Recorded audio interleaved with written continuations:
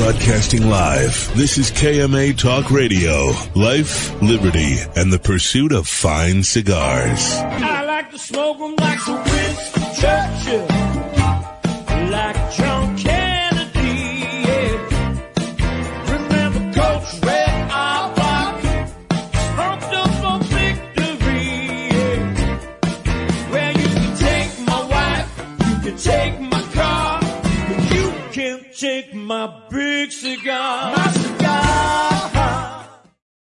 Good morning to all our loyal listeners, libertarians, and lovers of the leaf. I am your host this fine Saturday morning, Honest Abe, along with my KMA crew, the Italian scallion himself, Paul DeCrocco, the best producer that we could afford.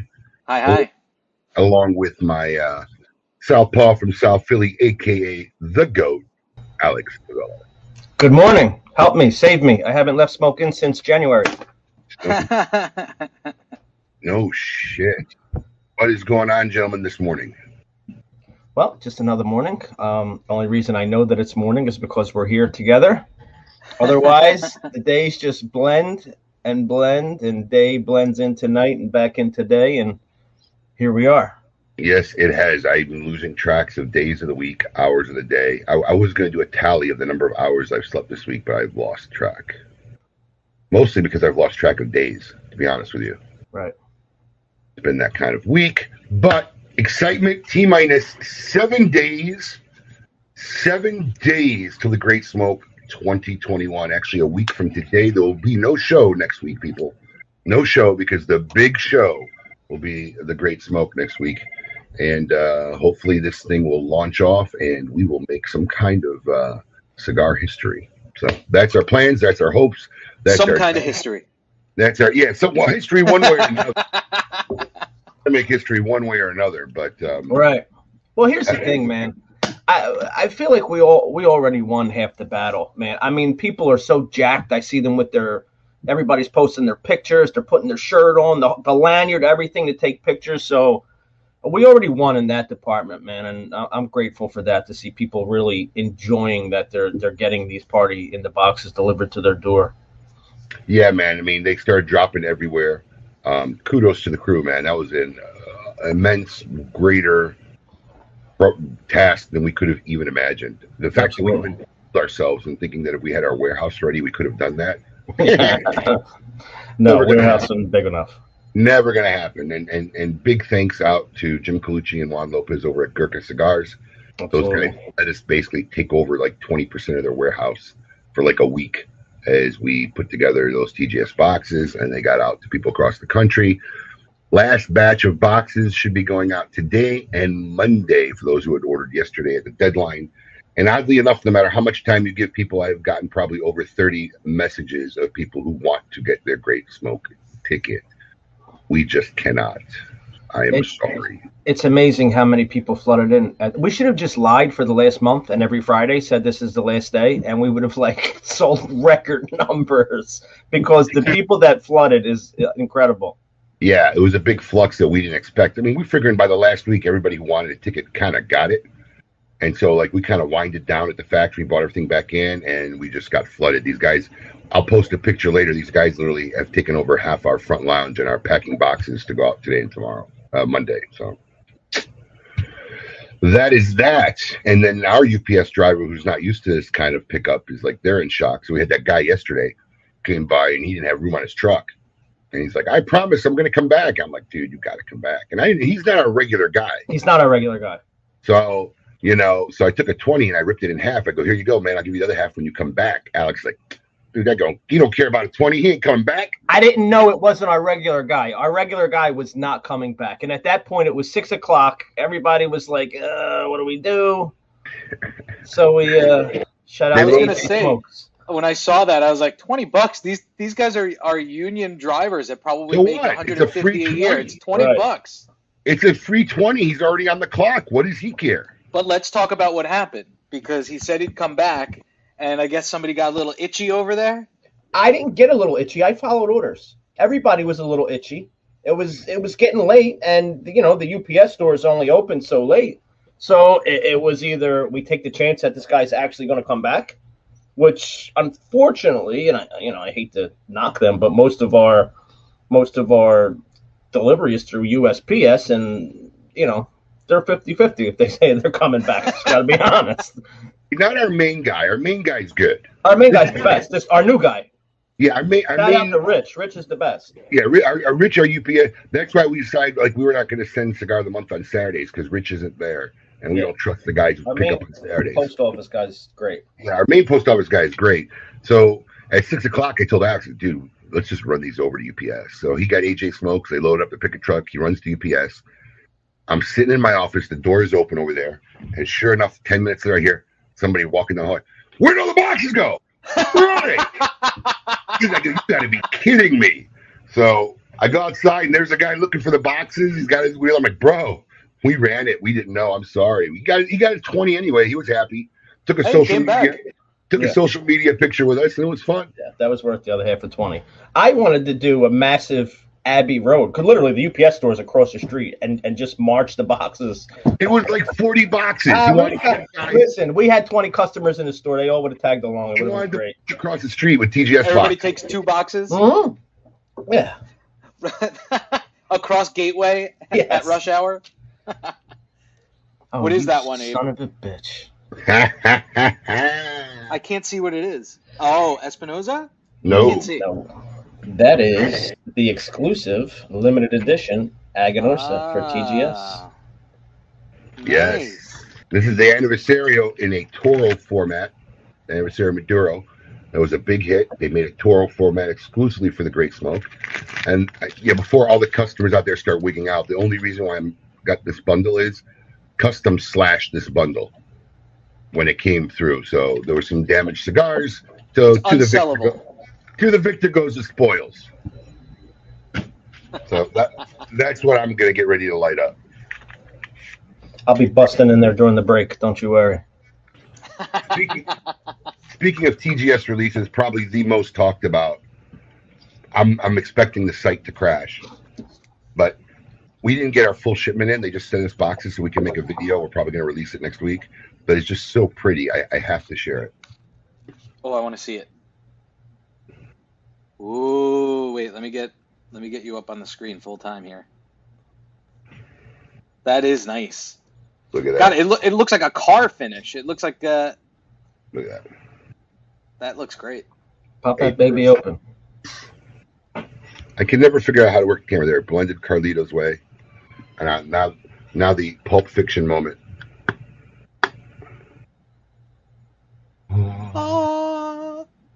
Oh, let me get that beta pack out of there. Is that your box? That's the one you're keeping? Well, I'm going to tell you something. We had to do one for product photography. They overnighted this to me. And then I was going to put it back and actually sell it. But Carlito, actually, I got a message from Carlito. This is my gift. So this is not included in the 100 that we're getting. Wow. So this will go into the Museum of History at Smoke Inn.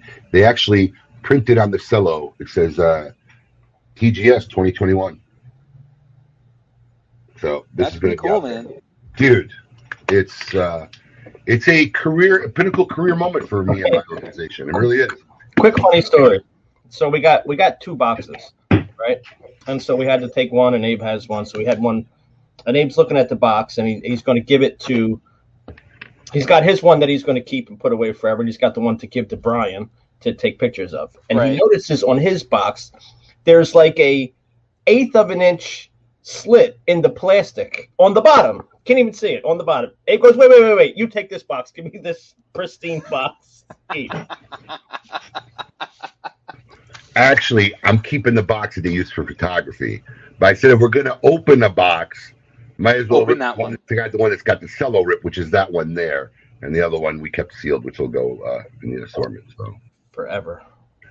Well, so Kurt is asking, it's only the full box. Only full box. There's only 10 of them. We're not breaking them up. The boxes have the beauty in it. So, yeah, it's only full. All the TGS releases, the limited edition releases, will be only full boxes. So we have anywhere from 100 to 200, I think, is the most. I think some guys made 150.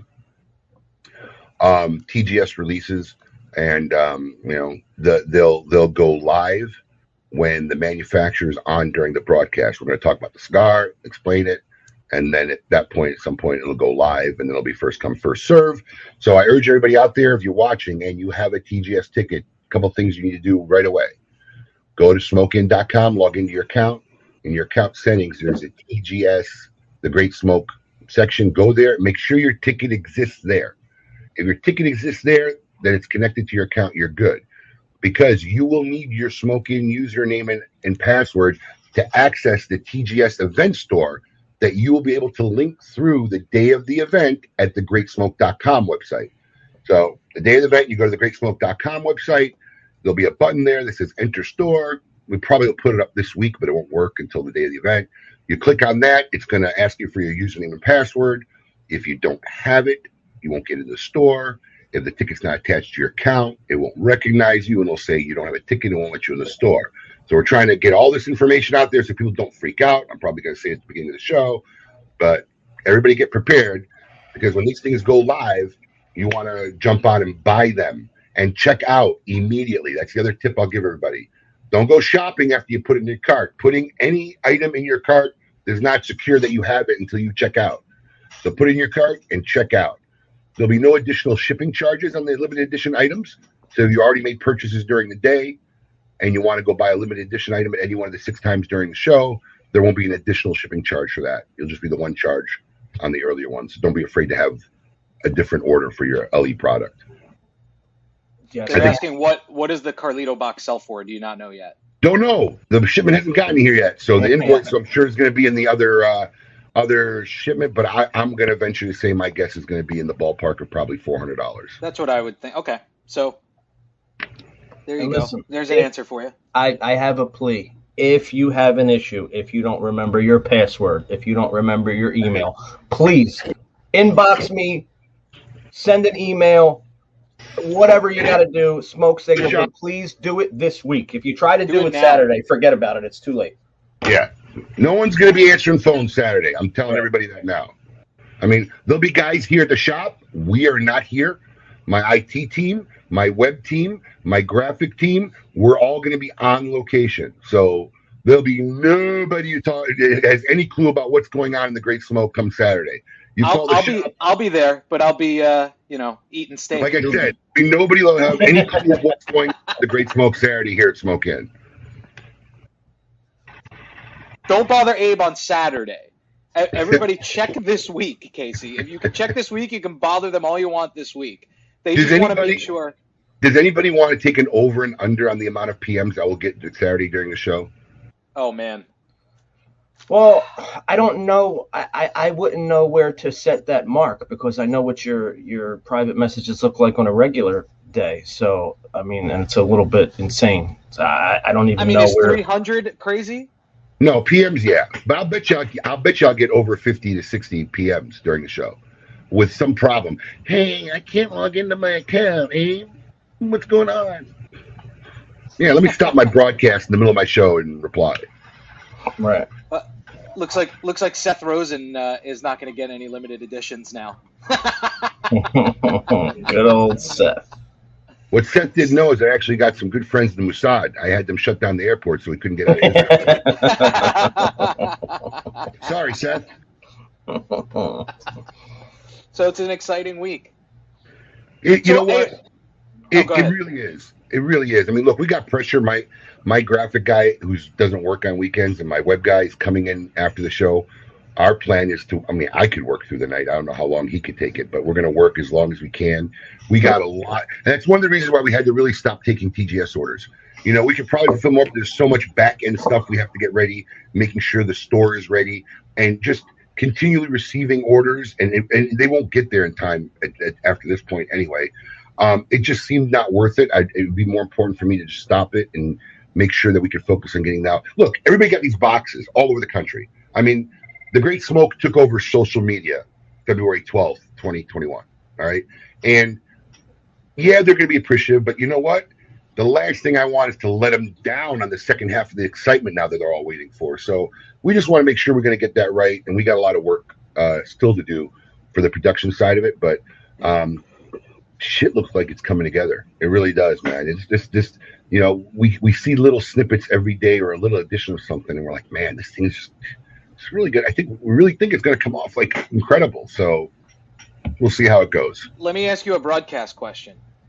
So all of the manufacturers that are going to appear that have limited edition boxes available to only Great Smoke ticket holders, are they going to be in studio, or are there going to be some that are remote? Well, what's happened is they're all agreed to be in studio. Okay. They actually got to come in early. They got to get lighting makeup prior to coming on, and they're going to come on. Pete Johnson broke some news earlier this week to me. It's my bad because I told him, listen, just give me a couple days so I can get ready, and I just haven't had time. It's been a crazy week, but I'm going to text him now during the show during one of the times where I can. But he ended up having a last-minute emergency trip to Nicaragua, so Pete Johnson will be the only guy that will be broadcasting in from Nicaragua. So everybody else will be live in the studio. Pete, I mean, look, it's hard to argue. The guy hasn't gotten there in a year. He's down there. An opportunity came up. He's got to get down there. So, and we do it every week anyway. So we know it at least works that he can remote in. No, he's confident it'll work. It's just that we do have some VIP studio members, and Pete was actually nice enough to reach out to them personally and apologize and let them know what happened. And I'll text him now so he can announce it and talk about it. But Pete Johnson will be the only one of the 6 that I know of at this moment. Well, yeah. Who knows? Who knows with the airports and all that stuff? But they'll be on no matter what. We'll get them on. Yeah. So that's it. Cool. I'll be over in Boynton with Evan Darnell and eating. What does he say? Copious amounts of meat. I don't even really know what I'll be doing, but I'll be there and hanging out. So you'll be eating copious amounts of meat. That's pretty much the extent of what you'll be doing. I know it sounds like a lot of people are coming over there after they do their appearances at the studio too, and you guys will be there afterwards. So I know Kevin Shahan from Cigar Prop said that he's coming to do the thing at the show, and then he's going to run over to Boynton. So we should have a bunch of nice people there. Yeah, it looks like Boynton has kind of become like the unofficial after party of the Great Smoke. Yeah, which makes sense. Yeah, for sure. What about? I know maybe you guys have postponed your Valentine's Day. We put our little logo up there. I've never had Valentine's Day with my wife. This is be the 15th year now. Lucky bastard. Well, I mean, look, honestly, I might do something with her just because it lands on Sunday. Typically, it lands during the week, and it's just not happening. And but we kind of did ours a little bit earlier. This year, we did it a couple weeks ago. We had a little caviar night and champagne. But being that it's Sunday, might do something special with her. But I've barely seen my own kids in the last 2 weeks. Poor kids are trying to stay up. Alex said to me the same thing the other day. I got to go home and see my son. I'm like, get out of here. We're just it's my wife's a trooper. God bless her. She's awesome. Anybody out there who really appreciates a great smoke, go into Smoking Social, and you should give Brandy to Babnut big thanks because I've seen this where guys like me sometimes get strapped because the women in their lives don't understand and aren't as involved or care about what their husbands are doing, and they end up becoming an anchor and weighing them down and keeping them. And my wife's never been one of those people, man. She's uber supportive. I mean, never stresses me out. If I don't come home for days, she's like, can I bring you dinner? Ask Alex. The other night when I worked through the night, she came here, 9:30, 10 o'clock at night. Dropped off clothes, right? Yeah, she bought me clothes because I didn't want to work in my work clothes all day. I want to be comfortable. I knew I was going to be here all night. The kids went to bed. Her sister was over. She drove down here and bought me a change of clothes so I could be comfortable all night. So, but there's an old saying behind every great man, there's a great woman, and it's totally true in my scenario, man. She is incredible. So, kudos to her and not having a really legitimate Valentine's Day for a decade and a half. But does it mean my wife doesn't really? It's not really a big deal to her. I mean, we usually do something. But this year we're going to do it on Monday and just go. It's not a big deal, but for some women that shit like that is. Yeah. What about you, Alex? Is your lady? Does she make a big deal about Valentine's Day? She doesn't make a big deal out of it, but she's into all the holidays. She's asking me what I want for Valentine's Day, and I'm like, I don't want anything. So she's into it. But she works on Sunday anyway, so by the time she gets home, I'll be home and I'll have something planned out that I haven't done yet. I'm one of those last minute guys for this kind of things, but we'll figure it out. Yeah, I mean, it's not really a big deal for us. Halloween's bigger here. You know, this house. it was funny. My kid yesterday was asking me if Valentine's Day had, because they had a Valentine's party at their school. He was asking me if Valentine's Day had a guy. Like, you know, Christmas has Santa Claus, and Easter has he's like, who's the Valentine's Day person? I'm like, there kind of isn't one. Cupid, this guy in the corner of your screen right there. I guess Cupid. Yeah, but he wanted to know the guy associated with.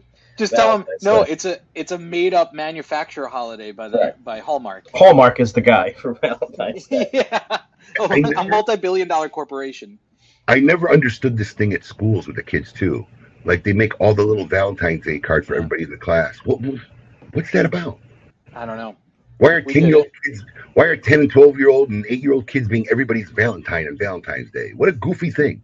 Am I the only one that finds that odd? Absolutely, but you know, Hallmark appreciates their business. Yeah, exactly.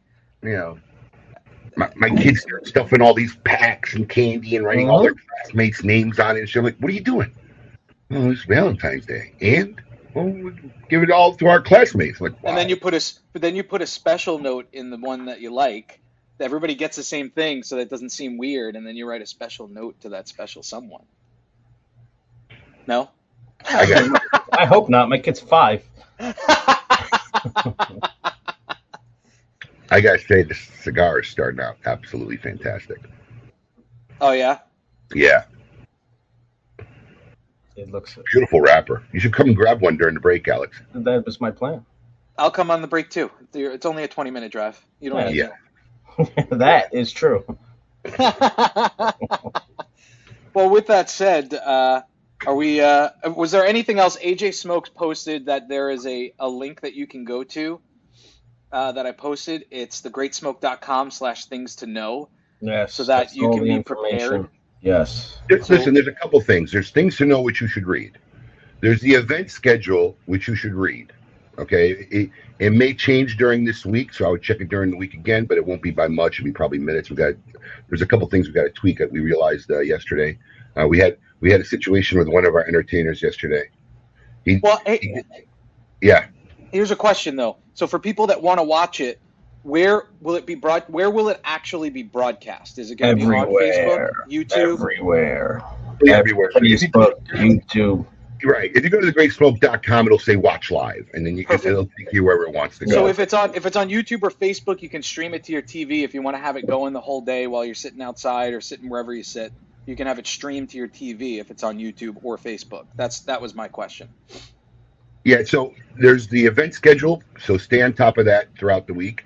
And then the other thing is this thing we did cocktail hour because we wanted some consumer interaction. So if you go to the website, you'll see cocktail hour where 3 times during the episode we're going to go to our TGS bartender, and is that Ashley?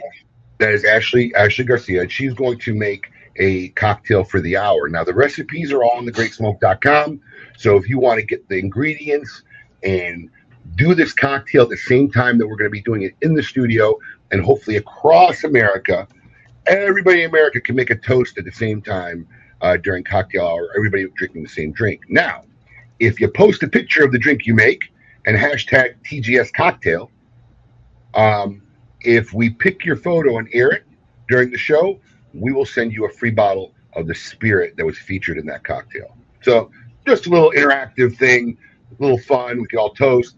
And if you can send us a picture and Ashley likes it, we're going to let her judge the pictures, and we show your post on the air. Use the hashtag TGS cocktail. You'll win a free bottle of the spirit that's featured for that particular cocktail hour. There she is. There she is. Look at that. You know, I know Ashley from the last place she worked. She was an awesome bartender. I would call her a mixologist, but she's a really great bartender. But I remember her because we got into a nice discussion with her at the last place that she worked. I was surprised to see that you got her. That's awesome. I have a quick announcement. Quick announcement. Thanks to Paul's due diligence, not really, KMA Talk Radio is now available on Spotify. Hey! Don't know what that means, but it sounds cool. Weren't we already on Spotify like 2 years ago? Yeah. Did we let it go? Yeah, sure. I've only been telling you and Brian for the last 2 years. Thank you, Mr. Tavella. KMA Talk Radio, available on Spotify. No, I honestly thought we were, because we had a meeting about it 2 years ago, and Brian said he took care of it. No. The best we could afford. I don't use Spotify. That's so. I do. No, what do you use? I have if you subscribe to SiriusXM, you get a premium Pandora subscription for free. So I have Pandora and Sirius. That's where I listen to podcasts on Pandora. I use iTunes to listen to podcasts. So you can't listen to podcasts. Who uses iTunes for podcasts? What, the podcast app? Yeah, that's where I get all my podcasts, including ours. I listen to podcasts on iTunes. Yeah. I mean, so do I, but I listen to some on Spotify too. I don't listen to podcasts as much anymore because I don't drive anymore. I'm in this house all day, every day. But normally that's what I would listen to when I would drive. I listen to my main man, Ben Shapiro, on Spotify. Of course you do. Will ticket holders or others have main man? Okay, so here's an important question. Kurt Kendall, one of my favorite retailers in the country, Twin Smoke Shop. We are putting so much into this production. And I keep telling people I do not believe we'll be profitable when this event is over, but I'm okay with that. And when they see the production value, I think they'll realize. But we're putting so much in this production. We are broadcasting this event to the world.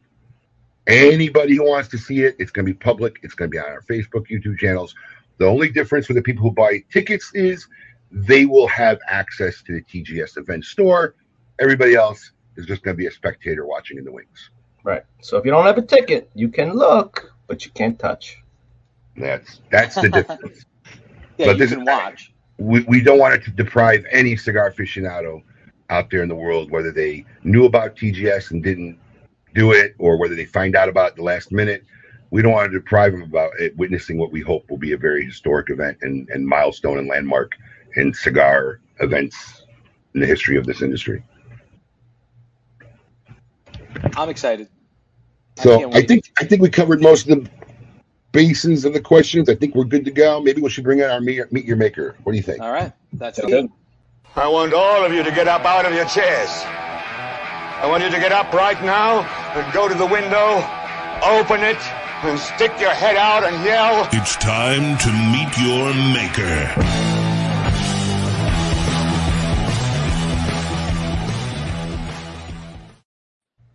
Joining us live right now from you're in South Florida now, right, Tom? I am in South Florida right now. Yeah, it was too cold in Michigan, so I thought I'd come work in the office for a month or so.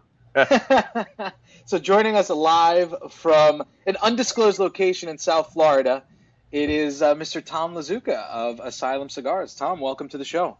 Hi, Paul. Abe, Alice, thanks for having me on this morning. So you guys, I know this is always the hectic time of year for you guys, getting ready for the Great Smoke, and now obviously doing it a new way is probably add some additional things to, preparation. So I appreciate you guys taking the time today. You have no idea, Tom. No, I don't. Listen to me. I've said it before, and I don't even say this in jest. And Alex will vouch for this. If I had an inkling of what we were going to go through and how this was going to be, I totally would have hired a company like 3 months ago just to videotape everything so we could do a documentary on the putting together of this event, because it's just really. Oh, yeah. Yeah, it's been interesting. But listen, I'll say it again. People receiving their boxes and all the people posting on Facebook, it's given me, I don't know about you, Wade, but it's totally given me a second wind to push through this next week. I mean, it's got me jacked up. You see everybody else jacked up, and you can't help it. It's contagious. People are loving, that their boxes are starting to arrive. It is contagious, and that's why I kind of do this every year. You really haven't gotten to experience. I got 15 years of this, so you haven't got to experience this at the most. It's kind of your first run through, but yes, that feeling at the end. Oh, first off, during the event when I have to shake like 1,500 people's hands, and 1,500 people come out of the blue and tell you how grateful, how thankful they are. That's just an amazing experience. And then when I scream at the end of the event, the stage, and everybody's going nuts, that's pretty much what all the work sums up to. I mean, it's just it's a goosebump moment, When you lose your voice and your brain is just going, oh, thank God. Right. Every year. In fact, my daughter said to me last night, she goes, how are you going to do a broadcast? You usually have no voice that day. I said, there's no event. I'm not running around screaming, yelling, looking for employees. I'm sitting at a desk talking, so I think my voice will make it. Because literally, last year was so bad, I got laryngitis. I couldn't talk at the brunch and the Monday after. Literally couldn't utter a word out of my mouth. It was the worst ever last year. Huh. Tom, you've been to Great Smokes before, right?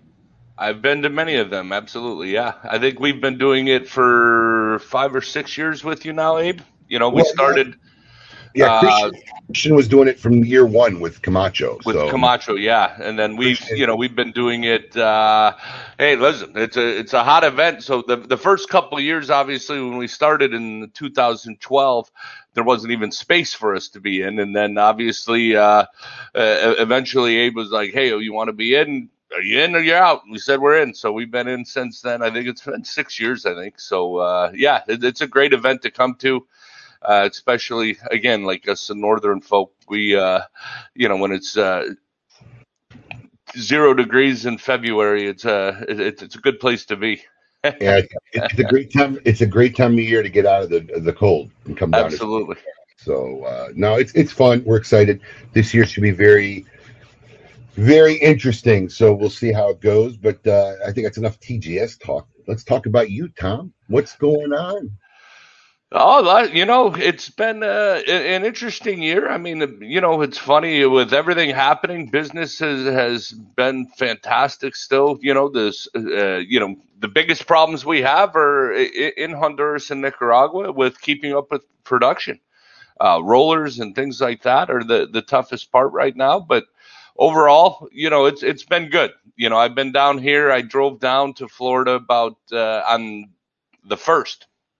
So, no, I drove down to Florida on the 6th. So, been down here for a little while and just going into the office, kind of trying to get something that's normal in my life, sitting at home and, not really traveling with our salespeople, which I'm normally on the road all the time, working, going to retailers and things like that. But so it's been good to get in the office and be productive. We've got a lot of new things we're working on and design and so hopefully we'll get to Honduras next week or the week after and start developing the blends on those for later this year. Tom, let me ask you a question. Before the show, Alex and Paul was talking to me and trying to figure out how Asylum Cigars fit into, Tabacaleras Unidas, Christian's company. And I kind of explained to them when it launched that it was a company that was kind of outside of Christian's brand, dedicated to doing these brands with other people. Yes. And there was at least 3 that I can remember off the top of my head, right? He had done a project with Robert Caldwell. Yep. And Grace Sotolongo, and you with Asylum. And those are the 3 I can remember. Obviously, the other 2 brands are gone. They don't exist. They've left the thing. Why do you think you're the one brand that has blown up and really taken off compared to the other projects? It's hard to say. I think timing, price, the product, a lot of things, and fortunately enough for me, I had already been in the business for about a dozen years and met a lot of customers throughout the years, taking them to Honduras, doing the Camp Camacho trips, for the years I was with Camacho. So it was very easy for me to walk into a store. I had a relationship with a lot of the retailers already.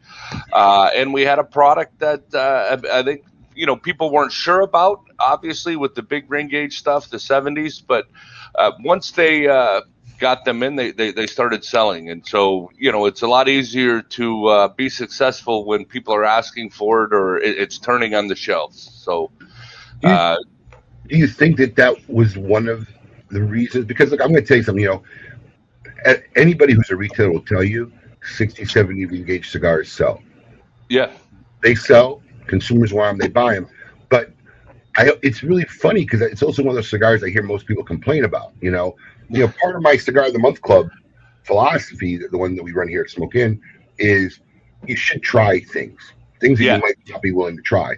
So I remember we threw 160, 70, maybe it was an 80. What's the F-bomb? Is that 80? 70? The Espinosa F-bomb? I think it's a 70. 70? I threw it in one of the Cigars of the Month. And because that's what that Cigar of the Month program is about. It's about expanding horizons and trying things. And man, I think that was the one that most people, we had comments of, oh, I'm giving this one away. We were just 70 ring gauge. Yeah, 70. So they were a little freaked out about it. And I would say, look, you got it in your Cigar of the Month club. Try it. And then there were some guys who did or not. But I think for our retail experience, that your ring gauges was part of the allure that got people to try them and like them. I think that was a key differentiating factor than the other projects that Christian had put together, which I think made it take off. 100%. When we talk about it, as you create a company and a brand, usually a brand has something that's recognizable, right? Like if you think of Mercedes or Rolex or something, you think luxury, whatever it is, Asylum, just you think big ring gauge. People, I still get asked, do you make a Robusto? When are you going to start making Robustos? I'm like, I made Robustos from day one.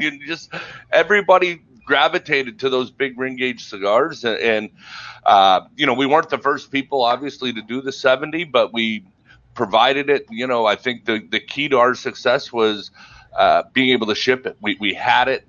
We had the cigars and we had tobacco, and we could ship. So they weren't back ordered. That we always had them in stock, and so it really helped that brand grow very quickly. What's the deal with the logo? How did that come about? It's very interesting. I mean, it's very Grateful Dead-ish. Yeah, obviously the names and the brands we came up with, but we actually used a gentleman named Michael Barnhart out of Kansas City, actually designed the band for us, the original logo. And we obviously, it's still working today. People somehow have been attracted to the brand and the style of cigar. It's always been a fair price point cigar. So, in the big ring gauges, and we have such a mix of people who smoke them. So it's been pretty amazing to watch and see where, because there's no target audience for us. So we didn't try and target any one group or anything. It just kind of happened on its own. But were you involved in that process of the art? I mean, was that kind of your creativity process, or did someone just design it for you and you looked at it and said, I like it? Because I'm trying to. Yeah. So most of the art, like me, I look like a little kid with crayons. I cannot draw. I have no ability to take what's here and put it onto paper. You know what I mean? So, no. So we basically kind of derive a concept or what we're looking for, and then, like Raul, when we come up with a new band or a new concept now, our guy in the office in marketing, I'm usually giving him, or Christian's giving him, the ideas of what we want. Then he starts putting it together, and we tell him, you're not even close, or this is what I want. And we start making the adjustments. So we had a basic idea, but the shield and the skull and the shape of the skull was all done by him. So it was, it is unique, for sure, so, in the cigar world. Yeah, so we had a concept and an idea of the brand, but we didn't really know what it was. And Asylum developed very quickly, when obviously Christian's non-compete ended with Davidoff, and me and him had made a decision to start this together. A lot of the focus was on CLE very quickly, and then, you can only make so many cigars out of the same place. And Christian and I, Christian's like, we should go to Nicaragua and see what we can get done there. And I mean, it happened very quickly that we developed Asylum, developed within really less than a month. We developed the blends, the cigars, the artwork, and it was on its way in 3-4 months. It was to market. So. Now, you talked about having some new projects that you're down here want to work on. Can you talk about any of them? Yeah, absolutely. We've got a couple new things for this year that we're pushing out. We've done the The last few years, we've done our Asylum limited edition LE series called just Asylum 7 was our first one, Asylum 8, and so we're working on the blend for Asylum 9.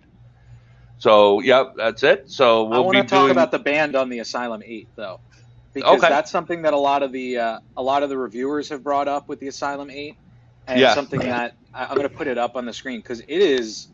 I mean, look at how elaborate that band is. Yeah, if you really look at it, see the little coins with the faces. That one's Christian, one's me. Oh, really? Yeah, oh, yeah. Okay. we put wigs on. But that's pretty funny. Yeah, no, we sat down with that, Raul. This was a vision of mine that I really wanted to do something. The whole idea of that series is with big ring gauges, there's not a lot of choices for guys. So, if you're an everyday smoker, you smoke, a Padron 1000 series or a regular Fuente line or something like that. But when you want to celebrate, you could go up to an Opus. You could go up to a 1926. You could go up to a VSG with Ashton. The big ring gauge guy hasn't had that. So the idea with that cigar was to, make a ultra premium kind of celebratory cigar for the big ring gauge smokers. So we do it in a 70 and we do it in 1118. We just do the two sizes, and we do 1,000 boxes a year, and we sell them out. And so, but yeah, we do it. It was. We wanted something very unique, and again, Raul did it. I kind of gave him the outline, and Christian, we kind of put our ideas together what we're looking for, and then he's been great at putting kind of our vision together and adding his touches to it. So it's a pretty group effort.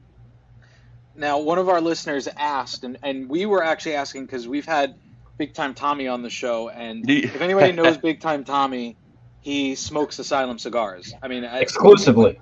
Yeah. I mean, he smokes an Asylum 13. I mean, you probably even know what the exact cigar is that he smokes, but he only smokes one cigar, basically. And he's everywhere he goes, he has one in his mouth, whether it's lit or not. Yeah, it was pretty amazing story. Obviously, we saw him years ago when it was on America's Got Talent, I think, and he was on the stage with Nick Cannon, and he had our Asylums on the show, and we were trying to reach out to him, and it was supposed to go to some pizza place, but that was his cousin's pizza place, so the connection never really happened. And then, he was hanging out at a store in New York, and our sales rep, Robert Wright up there, has been in the business for over 30 years. He's like, this guy comes in here, you got to talk to him. And then I remember I had sat down. I was in the store with Vincent, and I think his store's Delray Beach. Abe, is that where his store's in? Vincent's store. The Smoke in Delray Beach. So that's kind of where the project was born. Again, Smoke In.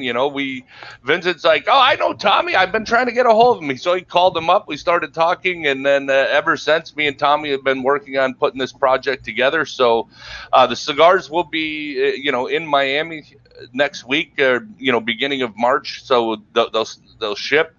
So we haven't really started selling them yet, but they'll be in Miami. We wanted to do the launch parties first and get them set up. So he's got a couple stores he wants to do the launch before to kind of give his friends like Vincent, the guys who have supported him and really been behind him. So those guys are going to get the first couple of events, and then we'll start selling it to the brick and mortar shops, and he'll have his own website selling it and things like that. So it's a good project. It's been a lot of fun working with Tommy and getting it done. So I'm looking forward to doing the event with him, and hopefully called?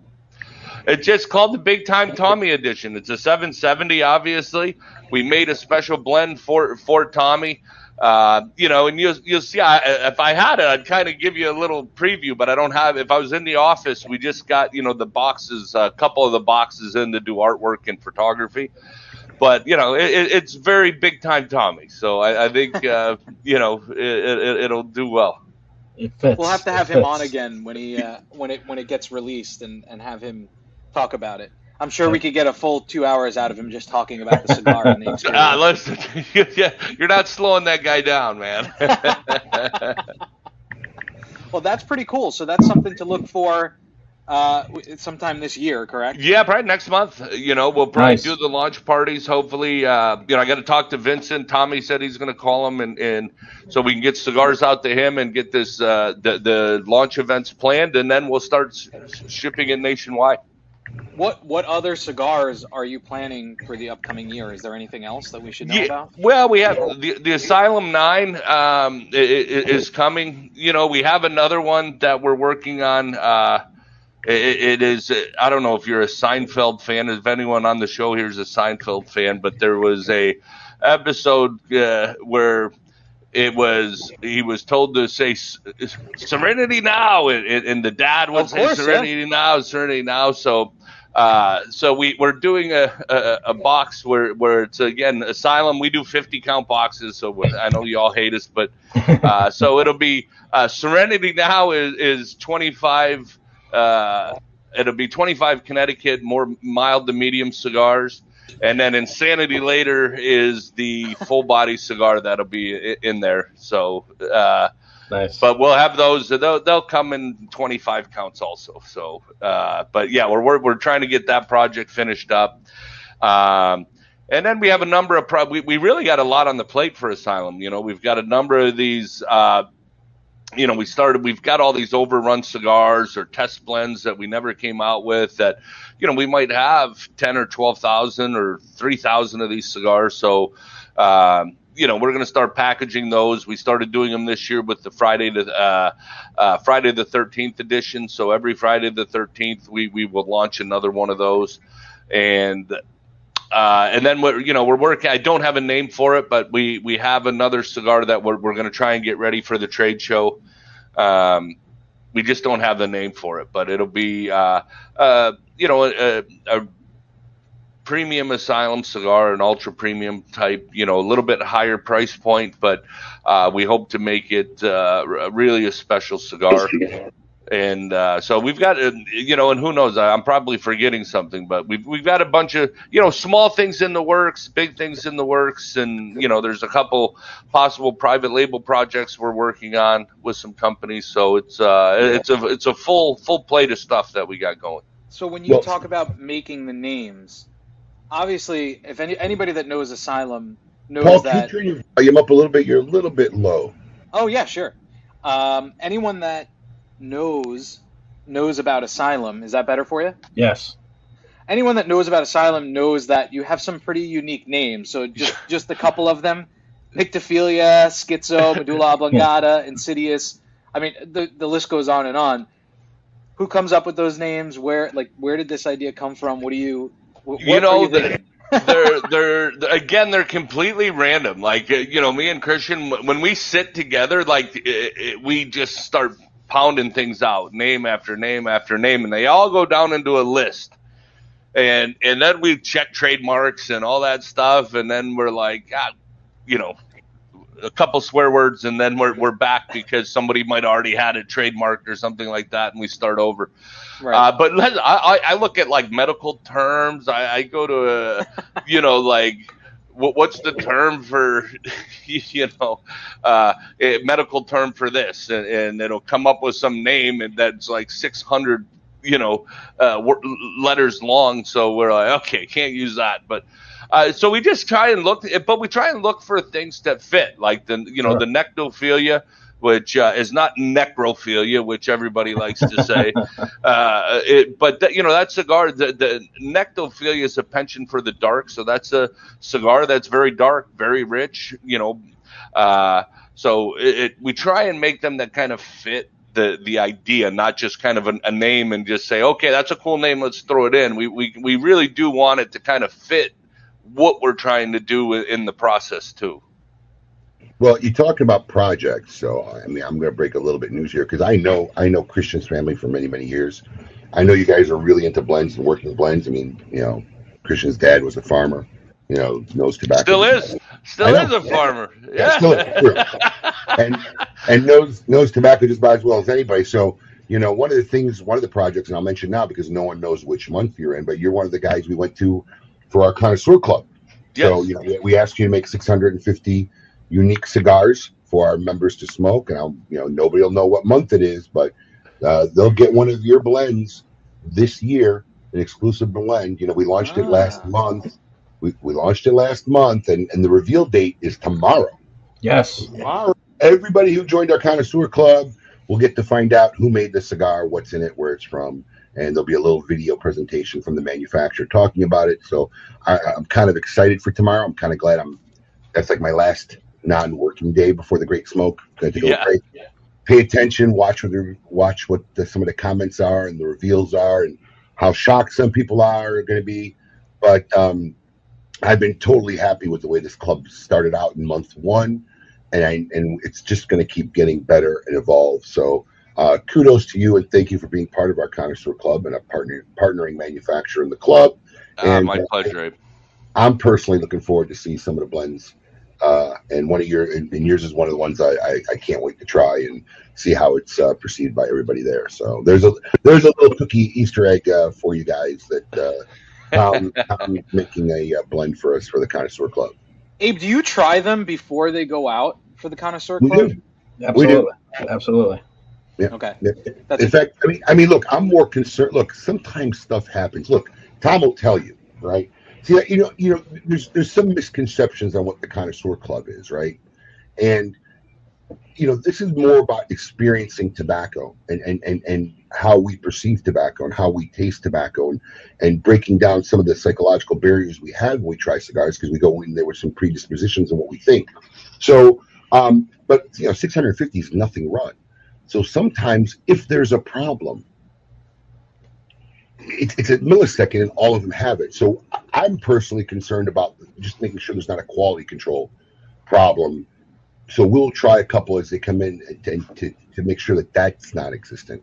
But my guys all sit together and do blind things themselves. They have one of our employees, unmark that, make sure they're not marked and put them out there. And then they're playing the game themselves, trying to see which ones they like and which ones, if they can figure out whose is whose. When you guys do that, you guys know which five are. So we know the five that are involved. So we kind of have a little more of a curve to work with than your typical Connoisseur Club smoker. But still, even with that, it's and the tricky part is with connoisseurs, because everybody's making such limited batches, they can go way outside their wheelhouse and really throw you for a curveball where you think this kind of it's more of like, all right, this definitely isn't this guy, and this guy, because you just expect a certain type of cigar from a particular manufacturer, but they have the leeway with this to kind of go outside of their wheelhouse, and you might be surprised. It's funny now.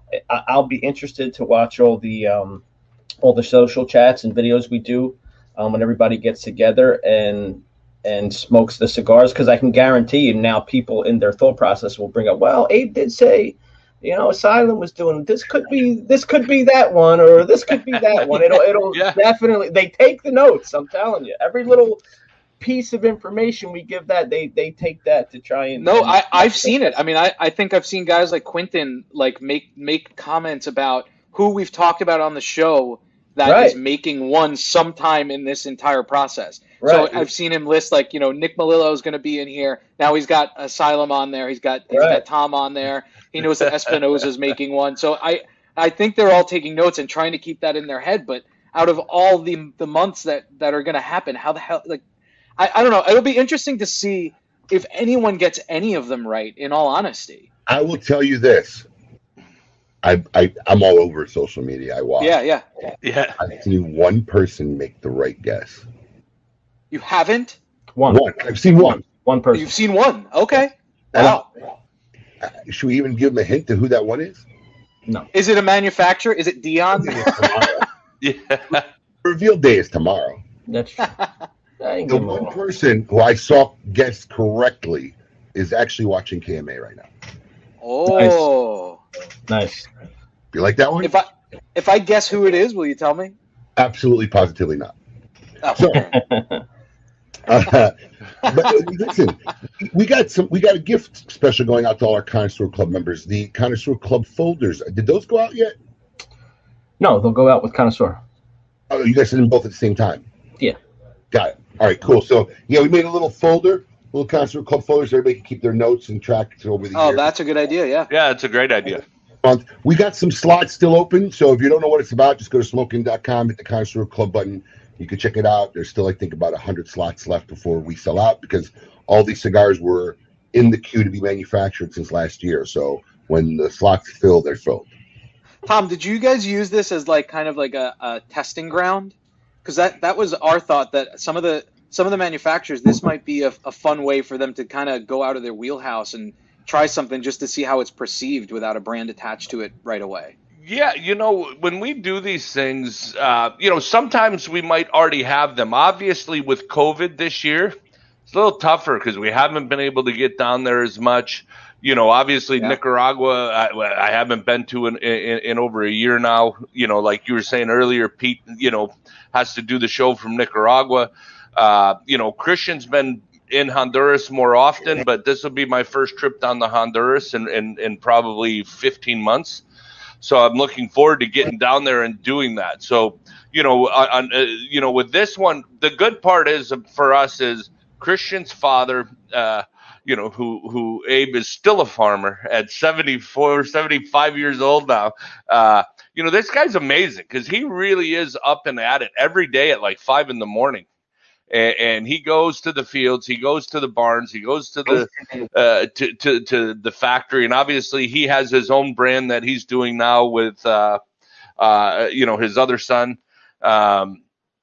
Justo, and so the guy just loves it, and so he's constantly making hybrid tobaccos, growing different seeds from different regions in Honduras. So we always have these blends that haven't made it to market yet with us, but we have cigars. So it's something that is we always do have. So it's been fortunate for us to be able to do that because, again, they just haven't been able to get to Honduras or Nicaragua. My understanding is getting out of Nicaragua is the hard part because you have to have the test. They do it in one place in Managua, and it's between 7 and 11 in the morning. And if you don't get if you're not in, you don't go. So that's what Saka was saying. He said, he had no problem getting there, but getting back was the issue. Yeah, so we'll see with that stuff, but hopefully that gets better soon. All right, we got to take a short break. After the break, I'm going to tell Tom a story about Julio Oro because, he is an extremely passionate farmer. I had an amazing experience with him, and we'll tell that story after the break. We also got Scoop with Coop this week, and, of course, Tail of the Tape, all in hour number 2. Don't go anywhere. We'll be back in a minute. Surgeon General warning. Cigar smoking can cause cancers of the mouth and throat, even if you do not inhale. Celebrating 85 years of success, the Montecristo 1935 anniversary is a tribute to the outstanding accomplishments Montecristo has achieved since the brand's inception. This cigar comes from the creative minds of Rafael Nadal, AJ Fernandez, and the Grupo de Maestros. It is a full-body Nicaraguan puro that pays homage to the original tobaccos used in the very first Montecristo cigar. Flavor notes you'll detect while smoking are pepper, cedar, and chocolate, all of which pair perfectly with a cappuccino. No matter what 4 sizes you pick, this classic smoke will send you on a trip down memory lane and all the way back to 1935. Surgeon General warning. Cigar smoking can cause cancers of the mouth and throat, even if you do not inhale.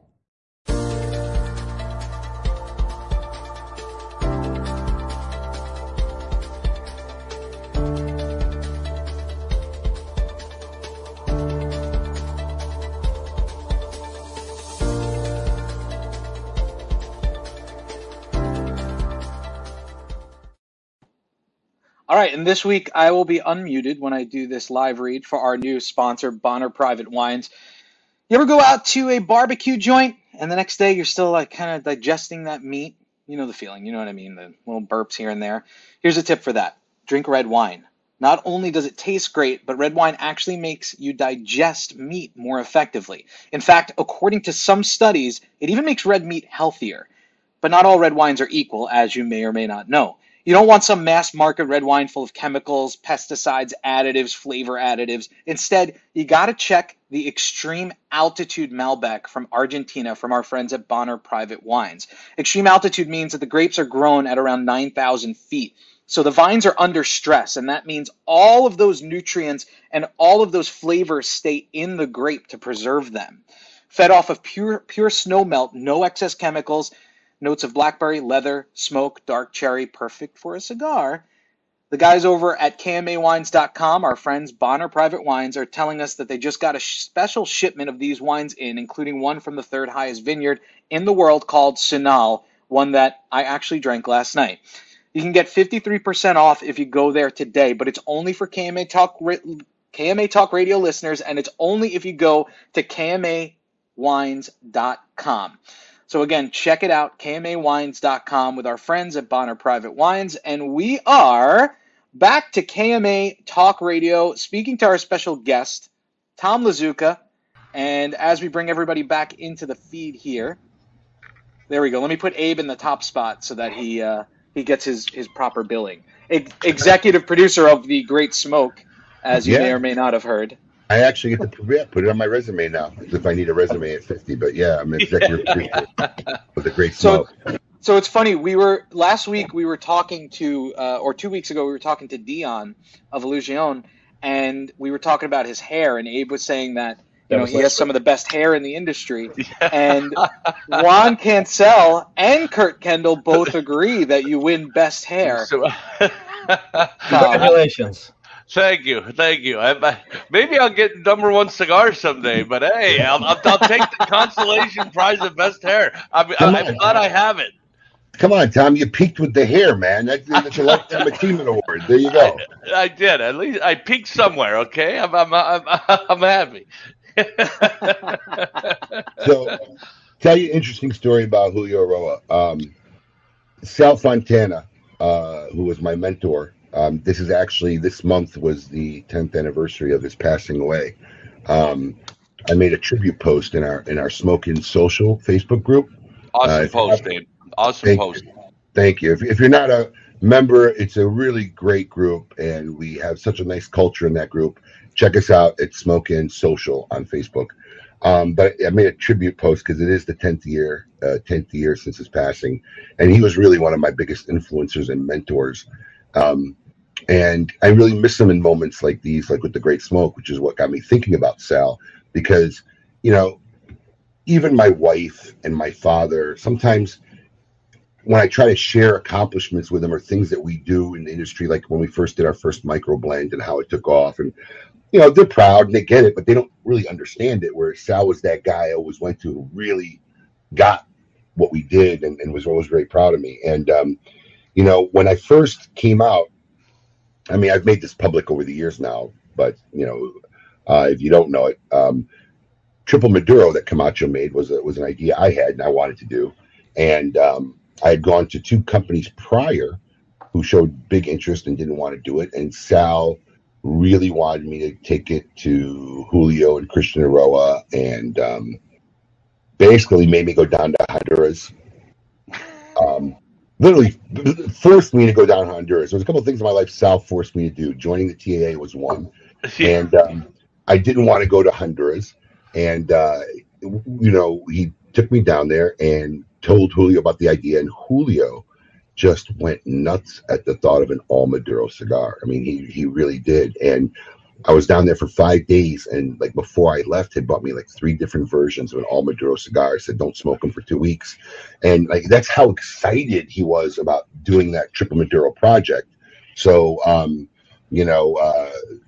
we ended up letting them use the name, license the name to Camacho for many, many years. And then obviously Davidoff took it over, and then Davidoff paid me off, so they didn't have to send me my checks every month anymore.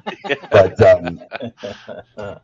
yeah, I'll never forget that experience, how excited he was. He was just, he just hit him home, and he insisted. And then I didn't see him for 2 days. Yeah. He just disappeared. He was gone. Oh, he still does that. Like today, we'll go down for 4 or 5 days, and I might, I'll see him in the factory if I go to where he is or something. But, he keeps himself amazingly busy. And he loves doing what he's doing. He's a farmer, a tobacco guy through and through, and to this day, he is still the same man and still trying to come up with new things and new ideas. And it's been a pleasure to work with him for so long. Between Christian and his dad, and I loved your post on Sal, and before the show when we were getting the mics and everything set up, and it made me feel like a Sal moment. Abe, Sal had a lot of sayings, and so I remember working with him, Paul, one day, and so I remember me and Sal are working together, and he says, "Hey, Tom," very sincere. He says, "Tom, I wish I had 100 just like you, Tom." And you sit back and you say, "Oh, Abe, thank you, man. That's really nice." And then he stops and goes, "The problem is, I got 200."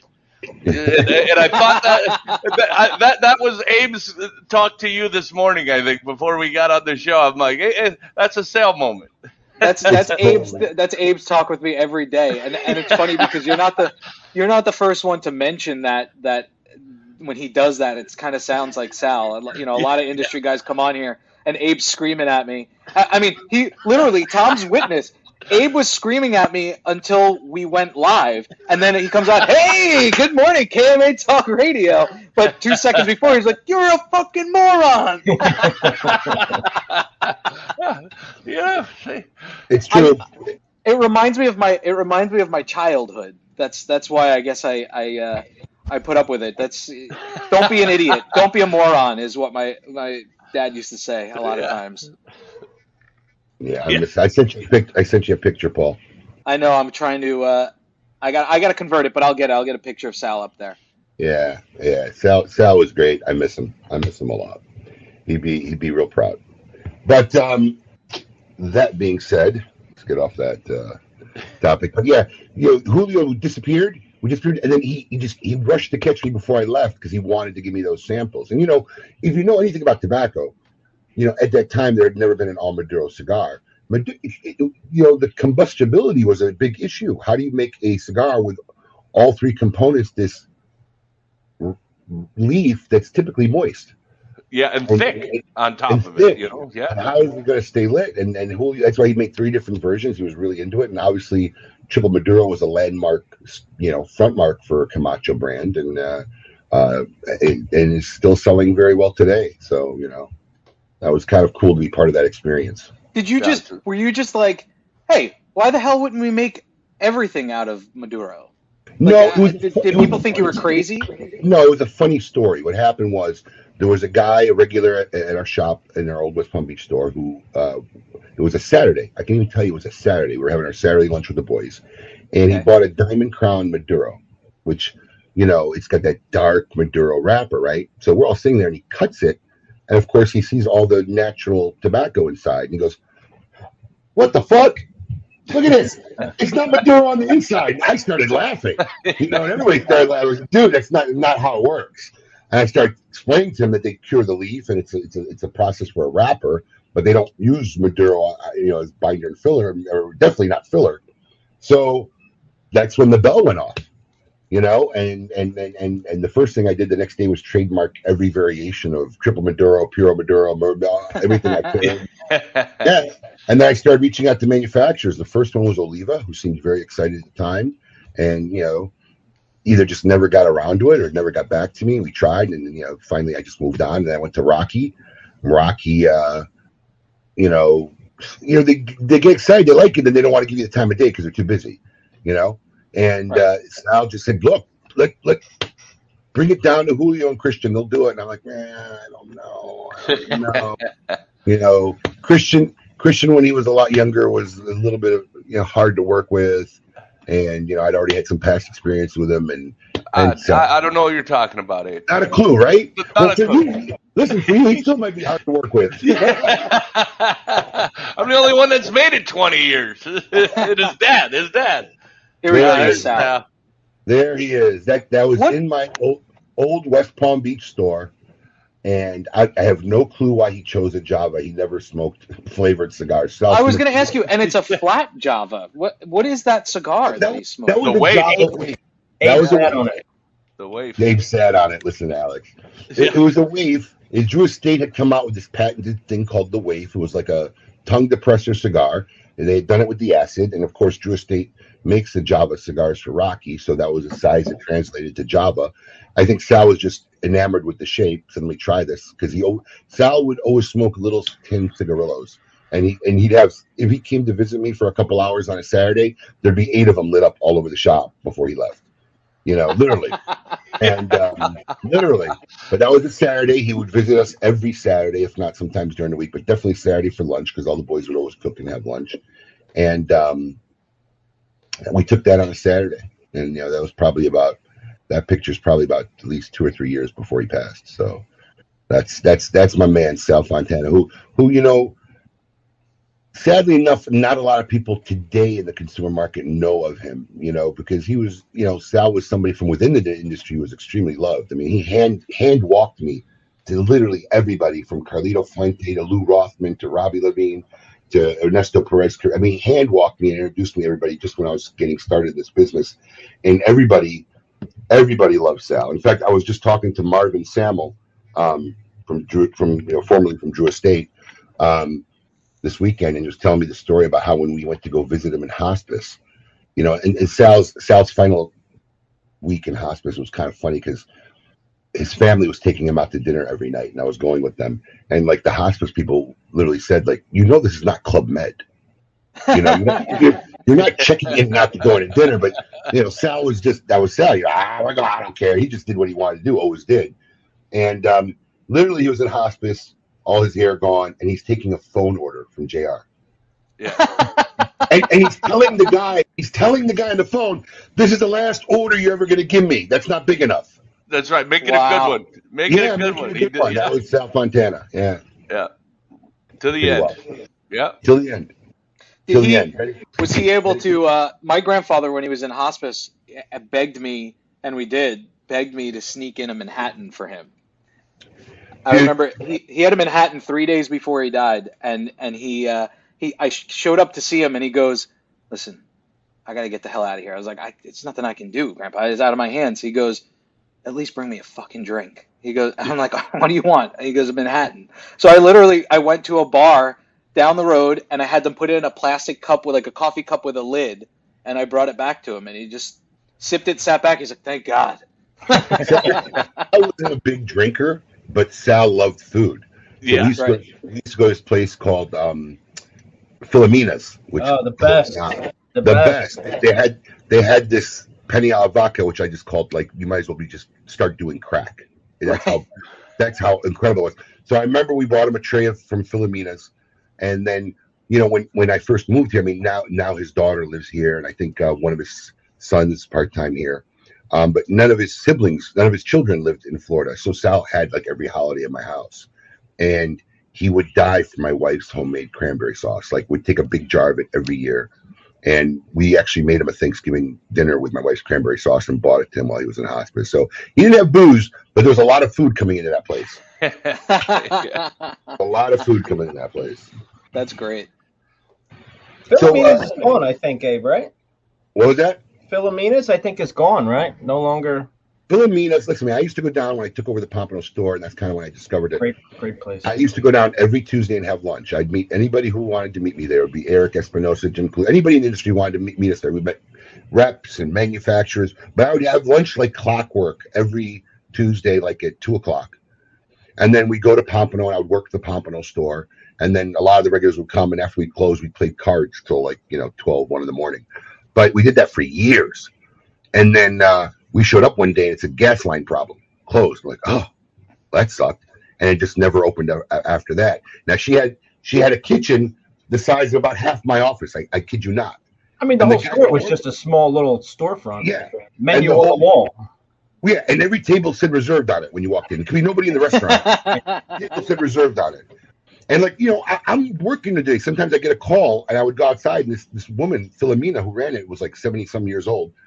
She would open the door and say, "Your fucking food's getting cold. Get off the goddamn phone and get in here." I'm like, "Yes, ma'am." Yeah.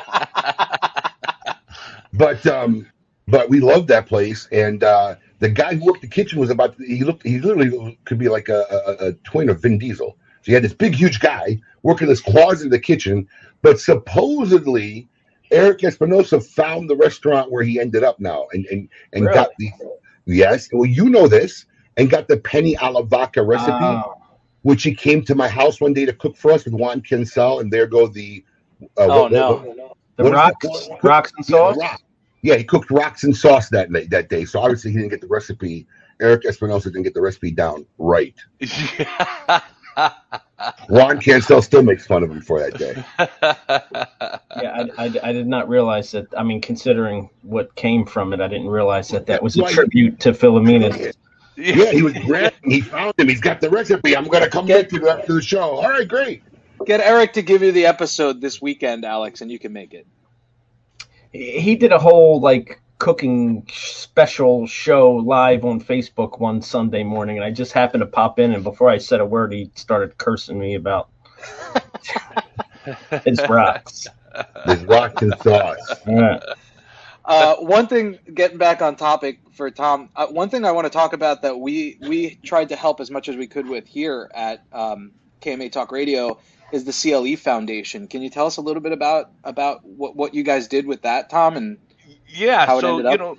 That's a foundation that Christian had put together, obviously, a number of years ago to obviously give back to Honduras. Christian was born in Honduras, raised there as a kid, and eventually came to the U.S. for schooling and things like that. But, the foundation's been around for a while.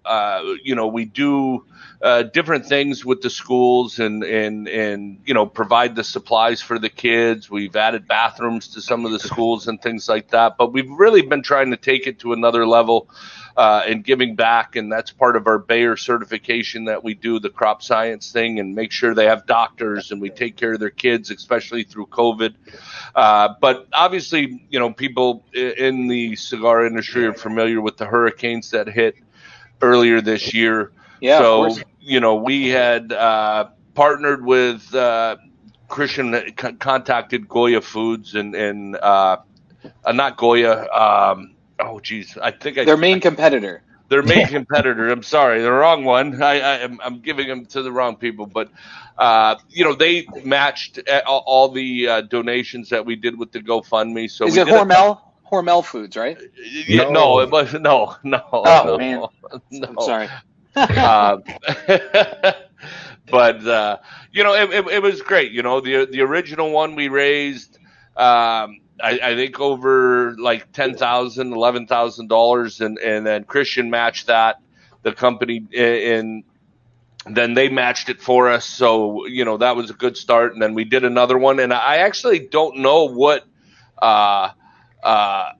the final number was from the second round, but our goal was to get to like 25,000, and they matched the 50, another 25 and they were going to give us direct food donations to ship down. So, we try and do what we can. I know, fortunately enough for us in the Dan Lee area, we just had some rain and we had to replant some of the fields, but people's lives weren't ruined. Their homes weren't washed away, and like they were in northern Honduras and Nicaragua. So we try and do what we can, the best we can to try and help the people there, because the number I heard was like 2.3 million people in Honduras were displaced from their homes, which is 25% of their population.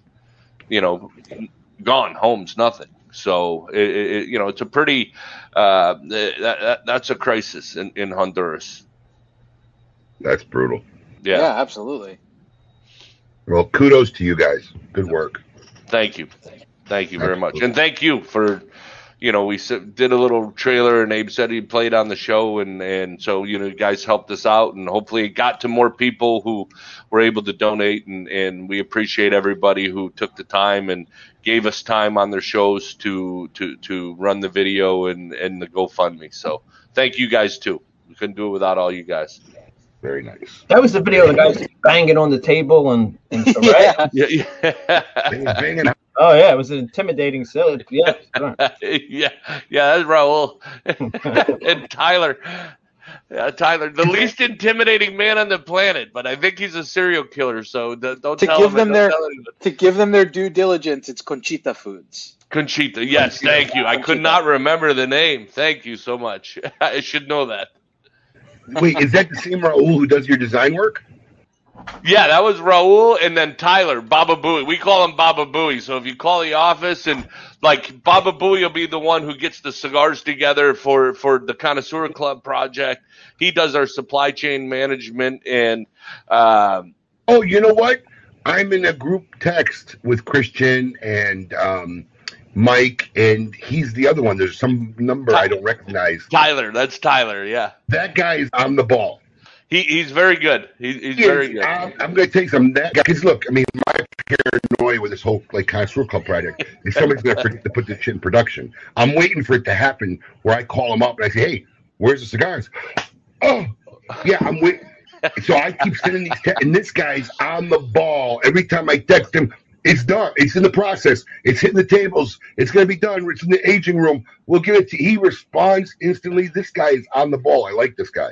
Yeah, he's very good. He started out as a sales rep for us, right? He worked for Emerson's, one of their stores for Scott Regina. And so I remember I hired Tyler. He works for about, I don't know, maybe 6 months on the road. And Christian calls me. He says, "Listen, I love this guy. He's committed. He loves what we do, but he can't sell anything." I said, he's like, "We got a job in Miami."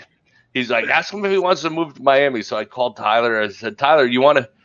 I said, "Hey, what do you think about moving to Miami?" He says, "Listen, I've always wanted to live in Miami," because he studied abroad in Mexico City. He did an internship. He could speak Spanish.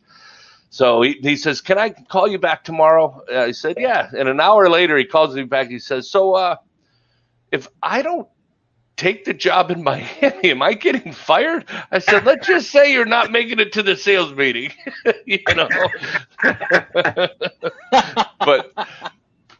But he's been a great addition to our team. The kid is awesome. He works relentlessly and he responds. He's very good.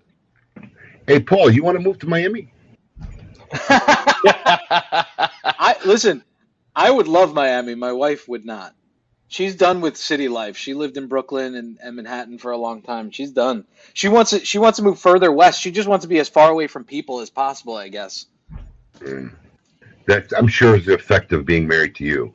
Anyway, Joel Garcia wants to know, Tom, what Connecticut wrapper cigar does Asylum make that we have to try? So we only make two. We make the Insidious, which is a sweet cap, very easy smoking cigar. A beginner cigar, or like for me, I like one with a cup of coffee in the morning. And then we make the Asylum Connecticut, which what makes that unique. We use the authentic Corojo binder and filler in it, so it makes it more of a medium body Connecticut with that Ecuadorian Connecticut wrapper. So those are your two options with Asylum, with a natural Connecticut shade wrapper. You know, these questions that are vague. What's the deal with Asylum 8? I don't even know. What's the question? What's the question there?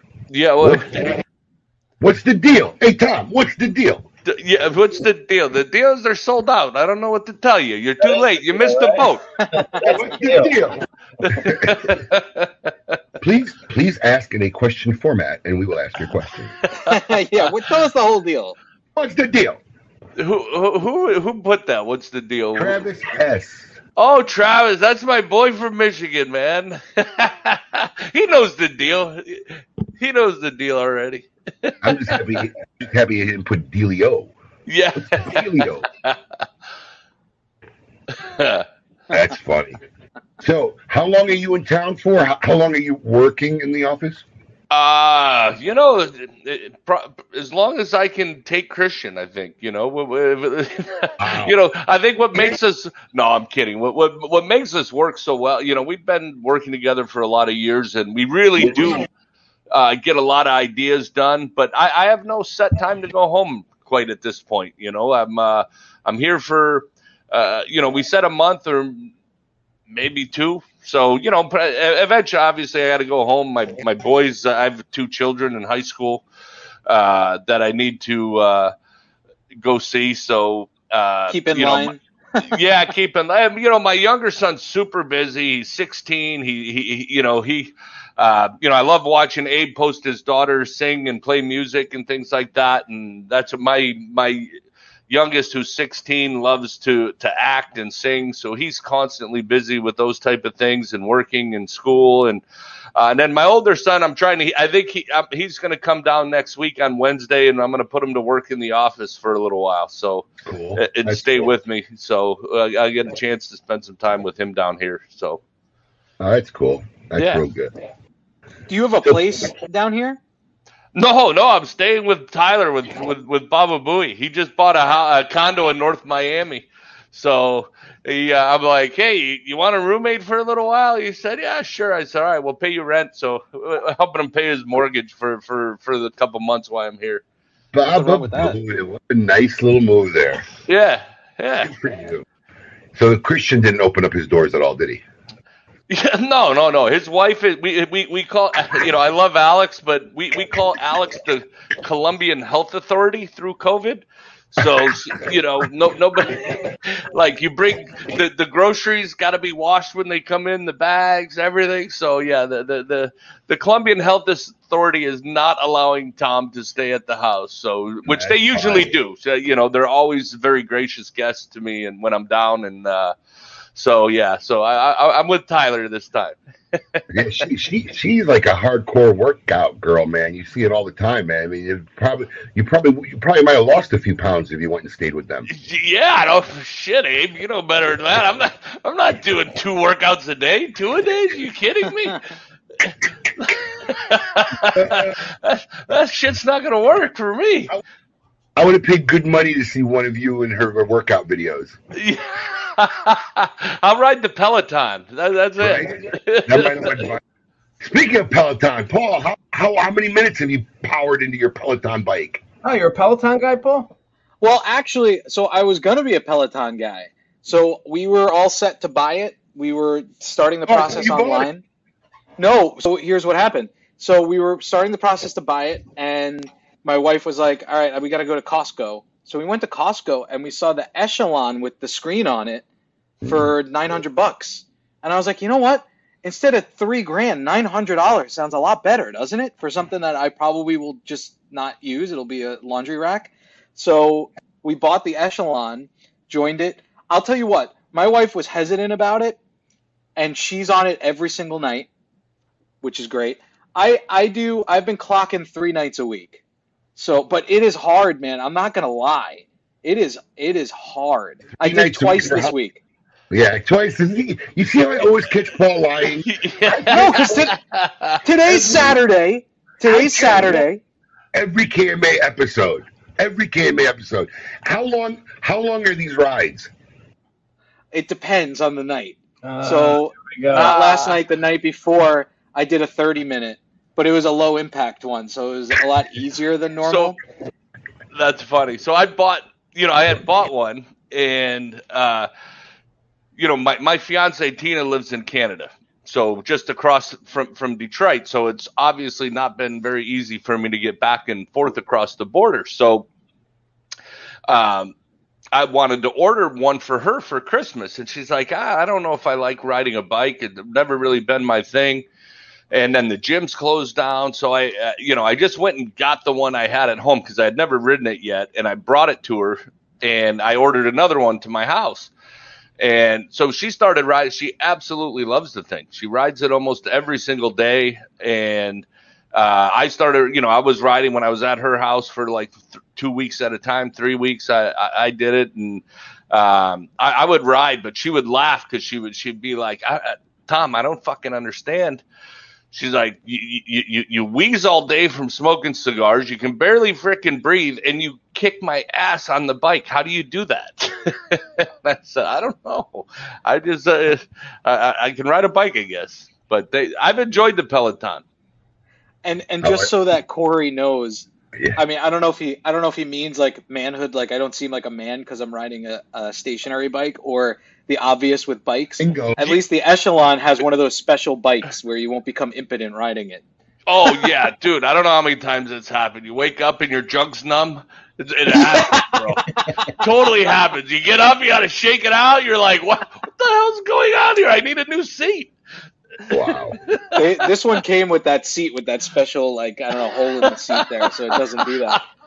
It is hard, man. I don't know. I was also hoping that like all of the instructors, like I've done one live class. The rest of them I do recorded classes because I like the ones, and they don't do a lot of them, when you're like riding in Italy and the instructor's like in the corner talking you through it. Like, now we're going up a hill, so bring your resistance up and there's only like 2 or 3 of those on there. But the live ones, I was hoping that like all the girls would be like smoking hot, and that would be a motivation. The live ones are hard. Like, yeah, I can't keep up. Because I'll do it like a 45-minute ride in the morning and then a 30-minute. So like I can't do a 45-minute ride at all. But yeah, I want to like. So Tina's, she has 3 boys. One's in college, in law school in San Diego. The other 2 play college football, Division II, at Hillsdale College in Michigan. So they were home because of the problem. So they would ride every day, right? So one day I get this idea. I'm like, let me see how close I am to, 2 23-year-old college, 21 and, year old college athletes, right? So they're doing the hardest rides they can find with the highest tension. And they would finish, they're amazing. They would finish in the top 1,000 out of 73,000 people. They would be like 800, 1,200. But I'm telling you, I wasn't so bad. I would finish in the top like 10%. I'd finish like 7,000, 5,000. I'm actually pretty good at it. Wow. I like. There's David not that Clark. many people on Echelon. I like David Clark's comment. What's that? What did David Clark say? Oh, I wish my I don't know if David's going to be married much longer.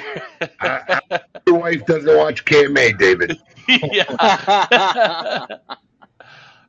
He's right. I do too. I do. I ride bikes a lot. In fact, I was just gonna tell you, Paul, why don't you come take a ride with me and Petra? We go for like a 45-minute hour real bike ride. I do that with Axel because we have the seat that sits in the front, and he likes sitting there. So we'll go around like the neighborhood here, but we do like 3 miles. No, but we pedal hard. We go straight west. We go out west. Maybe one day. We go straight out west.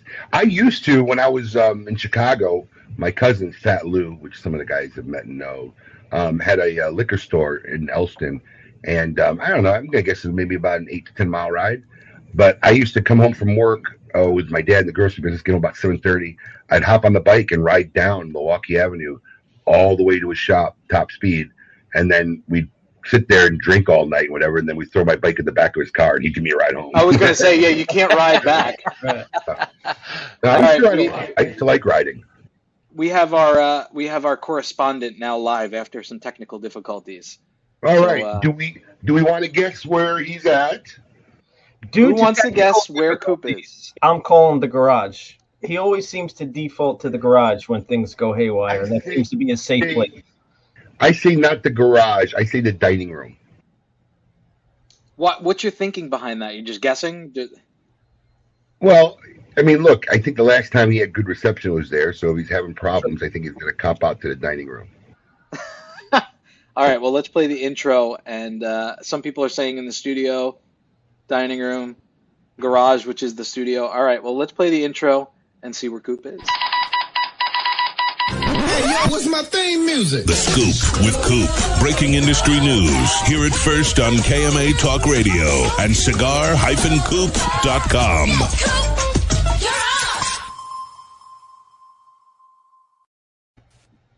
And there he is. The studio. He's in the studio. With the right hat on. Nice hat. Yeah, look at Coop. Yeah, the party in the box arrived yesterday. Nice. Great. By the way, great job just packaging the whole thing up. There'll be something on Coop this afternoon. My version of the unboxing is what I'll say. Thank you, man. Your version of the unboxing? Okay. Yeah, I'm going to try to take a little different spin with it, with the unboxing. I saw a lot of people do it yesterday, but I'm going to take a little bit of a different spin. I think I've figured out what I want to do with it, so we'll talk. I've unboxed it, if that's a hint, because I already have my hat. So. but I have a pretty cool idea to do something with it, so I'm working on that. That should happen this afternoon. Well, all I have to say is the dedication that I saw this week from somebody that wanted to be the first unboxing video, Kevin Shahan drove, what is he, 3.5, 4 hours away? He drove to pick up the box and then drove back and opened it up right away. Yeah, I think it's 2.5, 3 hours just to our shop, and Tamarac's good another, 30, 40 minutes, Alex? Yeah, he didn't just drive to the shop. He literally went to the warehouse where we were building the boxes. It's So, kudos on him. But Coop, what's are you cold today? You got this little because I moved into where Alex said it. When I have the technical problem, I go into the garage, into the studio, and it is cold in here. I didn't have the heat on, and that's what I was trying to avoid. But yeah, I was having some definite equipment problems today, which are never fun. So I need. Where would you have been? Where would you have been if you weren't in the garage studio? I would have been in the dining room. Oh, Abe. But this computer's here, and I just had to turn it on. It just takes a few minutes to boot it. So that was my problem. And then I saw Paul. I'm like, oh shit, I'm really running behind today. So he's like, I said, I gotta stop dilly-dallying and come in here. All right, Coop. What is the scoop this week? Yeah, just want to say hi to Tom too. I didn't even say hi to Tom. So hi, Tom. Hey, Coop, how you doing, man? Good. And listen, it can't be that cold at your house, man. You got short sleeves on still. Try and pull that up in Chicago or Detroit right now. Right, 5 minutes, you'll be done. Yeah, exactly.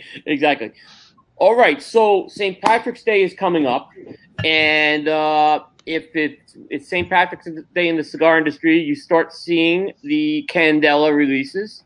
So this week, Alec Bradley has started to ship the Alec Bradley Black Market Filthy Hooligan and the That's Black my Market. Cigar Man. Yep, and the Black Market Filthy Hooligan Shamrock. What's the difference between the two, Coop? The Filthy Hooligan is a Candela and Candela barber pole. So as far as that, you get your Candela, you get your natural wrapper in there. In this case, it's the Nicaraguan wrapper. And the Shamrock is 3 wrappers put together. So with the Shamrock, you get a Candela, a natural, and a Maduro wrapper. They're both in 6x50 Toros, and they have already, I believe, started to arrive at the stores right now. So this has been, Alec Bradley's been doing Filthy Hooligan releases every year for the past 9 years. And the Barber Pole and Shamrock Tri-Barber Pole have been released for the past 3 years. Those have been the ones they've gone with. They varied them from time to time. Wow. What else you got going on? Yeah. The other thing that's going on is there was a bunch of news out of CAO cigars this week. So if you're a CAO cigar fan, the first thing is they're bringing back the CAO Zocalo. The Zocalo was their first San Andreas Mexican wrapped cigar, and it was released in 2018 as a limited edition release in a 6x60 format. And the cigar actually got a very good reception. I actually liked that cigar. It was a really good cigar. And they've decided to bring back the Zocalo this time as a regular production cigar. So it's going to come in not just that 6x60 Gigante size, but you're going to be able to get it in a Toro and Robusto format, 6x50 Toro, 5x52 Robusto. Those cigars should start arriving at retailers in early March. Now, does is that going to be a limited production, or is that going to be a regular? They bring it back as a regular release. Regular release is what they're saying. Okay. They changed up the packaging too. It's got the Mexican flag on it, so it's kind of fit in with that whole CAO World Series of the Brasilia, the Italia. So Zocalo is the name of a square in Mexico City. That's how that name comes about. It's that big plaza, big gathering plaza in Mexico City. That's where they come up with the name. Interesting. Yep. And not to be outdone, CAO has got the Mortal Coil coming out. This is a limited cigar, and it's part of a new limited series that they're calling Arcana. And the idea with this is to highlight some of the rarer tobaccos from all over the world. And in this case, what's it called? I didn't get that pronunciation. What was it called? Mortal Coil. Okay. Yep. And that is a cigar that's going to highlight the use of Andullo tobacco. So Andullo tobacco is a tobacco that's it's a cured type of tobacco that's done in the Dominican Republic, popular. And what they do is they essentially roll the tobacco into these pods that they call yaguas. And then they kind of shave the tobacco off the pod. And they use that type of tobacco primarily for snuff. But it's become more popular in recent years to use Andullo tobacco in some cigar blends. La Aurora and Altadis are two examples of companies that have done it. But now General's taking their turn with CAO. So the Mortal Coil is also going to feature a Connecticut broadleaf wrapper, Connecticut shade binder, as well as that Dominican Andullo tobacco and other Dominican and Honduran tobaccos in that blend. It's going to come in one size, a 6 1/8 by 50 Toro size, and that has already started to arrive at stores as we speak. Interesting. Yep. Sounds like sausage. It literally looks like a sausage. Right? Isn't that what it's called? Yeah, it's like a block, actually. Yeah. The stuff's like a big block of tobacco, like compressed together. It literally looks like a tobacco salami roll is the best way to put it. Yeah, I mean, literally that's what it is. It's actually, a couple of years ago, La Aurora had an example of one of them at the trade show. Really? Yep. All right. What else you got going on? The final thing this week comes out of Crown Heads. So Crown Heads is bringing back the Le Carême Bellicosos Fino. So Le Carême is their Connecticut broadleaf line they make with Ernesto Perez Cruz Jr. It's primarily a box press line, but they do one round size every once a year, which is a Bellicosos Finos, based on the popular Cuban 5.5 by 52 size. And they did it in 2018. They did it in 2019. They didn't get it out in 2020, but it's back for 2021. And that is a limited production cigar, 1,012 count boxes. And those should be starting to arrive at retailers over the next few weeks as well. So if you're a Crown Heads fan, you want to check that one out. Yeah, okay. They seem to be chugging along, Crown Heads, making some of their LE stuff and projects like that. Yeah, they seem to find a groove. They didn't get their TAA cigar out last year, but because I know that Ernesto's factory, he was shut down and partially shut down a good part of last year. So they still got some stuff out of Nicaragua, but this brand particularly comes out of the Dominican factory, and I think this one was maybe that's why they couldn't get it out last year, the Bellicosos Finos, for sure. Anything else going on this weekend, Coop? That's it for this week. That's it for this week. What do you got coming up this week? This week is going to be interesting. Like I said, this afternoon I'm going to be doing my version of the Great Smoke unboxing. What I'll say is it's going to focus a little more on the cigars. So you'll see something that I'm going to do with that. That should be going live sometime this afternoon for sure. And then I know we have our show on Thursday. We're going to have a guy named Jason Loison from Veritas Cigars. And the following week, we're going to have Juan Martinez from Hoya de Nicaragua. So we have some pretty good shows coming up as far as that goes.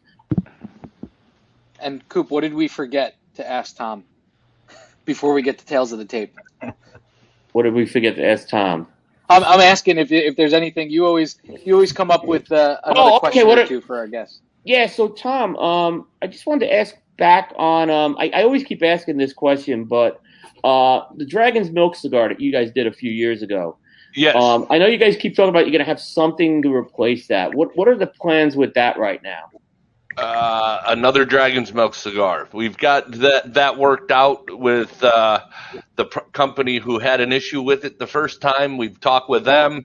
Actually, New Holland Brewery in Holland, Michigan, has a cigar bar liquor license now, and they're putting in a full cigar bar into one of their breweries. And we're going to partner with them. Not in the brewery side, but we're going to help them with the cigar side and all that kind of stuff. So hopefully they can break ground on that part in the next few months, and hopefully by summer they'll actually have like an asylum type lounge. We haven't kind of got it all figured out yet because it isn't finished, but so we're partnering with them again, and we're going to re-release the Dragon's Milk cigar just in new sizes. Oh, that's awesome. For folks who may not be familiar with what you guys did with that Dragon's Milk cigar, give folks a little detail about it, because it was a different type of release than some of these other ones that have done some of the barrel aging. So a lot of them actually take all the tobacco or the filler tobacco or the wrapper, or they'll just put it in the barrels and age it, and then they're constantly rotating it. So myself and Brett Vanderkamp, who's one of the owners of New Holland, we sat one day, and he said he had his guys in their wood shop basically cut the barrel, put a bunch of shelving units in it, and then we would put the completed cigars in the barrel. So the only thing it didn't have was the band on it, and we would just let them sit for a certain amount of days and then dry them. And we tried all different blends and things like that till we came up with the one we want. But we actually put the entire cigar in the barrel. Let them age in the barrels, and then we pull them out, dry them, and then they're ready to go. So it's a process that seems to be a lot faster, and it still keeps the cigar part where you aromatically you get a lot of that bourbon smell, because what they do with the Dragon's Milk is they make bourbon in the barrel first, and then they add the beer. When they take the bourbon out, then they make the beer in it. Then they pull the beer out, and then they put the bourbon back in. So that's how they do their Dragons. They do a beer barrel version of bourbon that they also do. So it has that smokiness in the flavor. You really kind of get that charred oak from it. Not so much, but aromatically you pick up some of that the beer more than in the taste. And it's subtle. It's not so overpowering. It's still a cigar. So that's what we really liked about that project. Wow, that sounds good, actually. It really was good. I loved it when it came out, and I definitely miss it because I'm out of them. So I'm real excited to hear that you were able to. Because I know it was a while you didn't know if you could use the name of it. And we were fortunate. We worked it out with the person who had a problem the first time, because we just did the limited batch the first time, and he said just sell it, sell through it. But they really want to continue with the project. I think it was a good project for both of us to kind of get exposure to each other's brands. And so we've formed a pretty good friendship with those guys over there. And so they want to continue. So we're working on it. We'll probably package it a little differently and some different sizes. But we do hope to have that out again very soon. Great news. Coop, you should reach out to AJ Smokes. I might have a milk carton or two lying around. Oh, really? Wow. Luckily, it doesn't have any expiration date on it, so you should be good. Right. Wow. Yeah, they came in those milk cartons, which were really cool. Yeah. So check it out. Well, cool. Anything else, Coop? Cigar-wise, that's it this week. All right. Make sure you check out all the cool updates, information, interviews at thescoopwithcoop.com. There was a hyphen in there. I forgot. Sorry. Yes, cigar-coop. Look at him. He's ready. I see Coop getting prepared for Tales of Beer right now. Here it is. It's that time. It's the part of the show that we lost control of and has been taken over by William Cooper and Alex Tabella. This is the second episode of their top 10 boxers of all time. Let's get to the tail of the tape.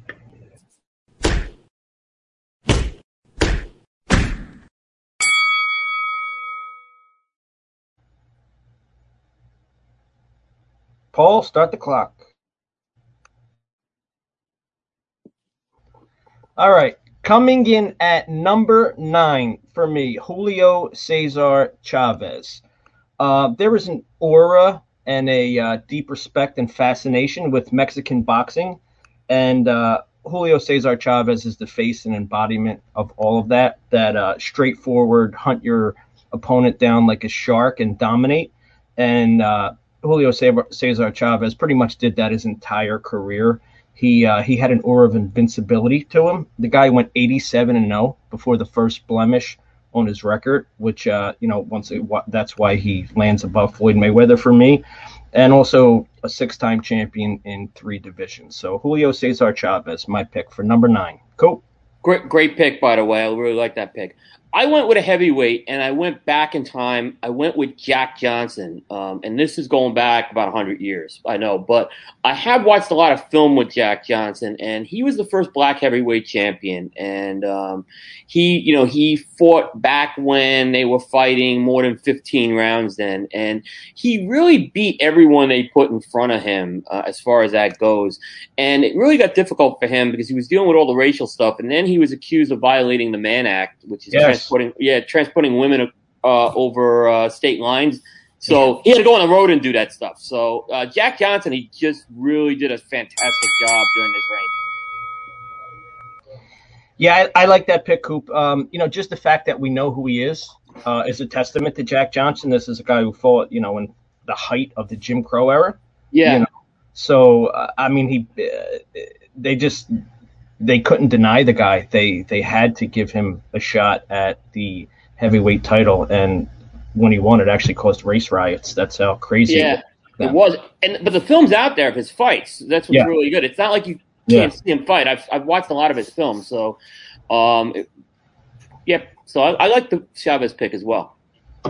I'm gonna put Coop to the test real quick. I'm gonna give you a trivia question. Let's see if we can test your boxing knowledge. Jack Johnson was the first black heavyweight champion in boxing. Can you tell me who the first black champion was?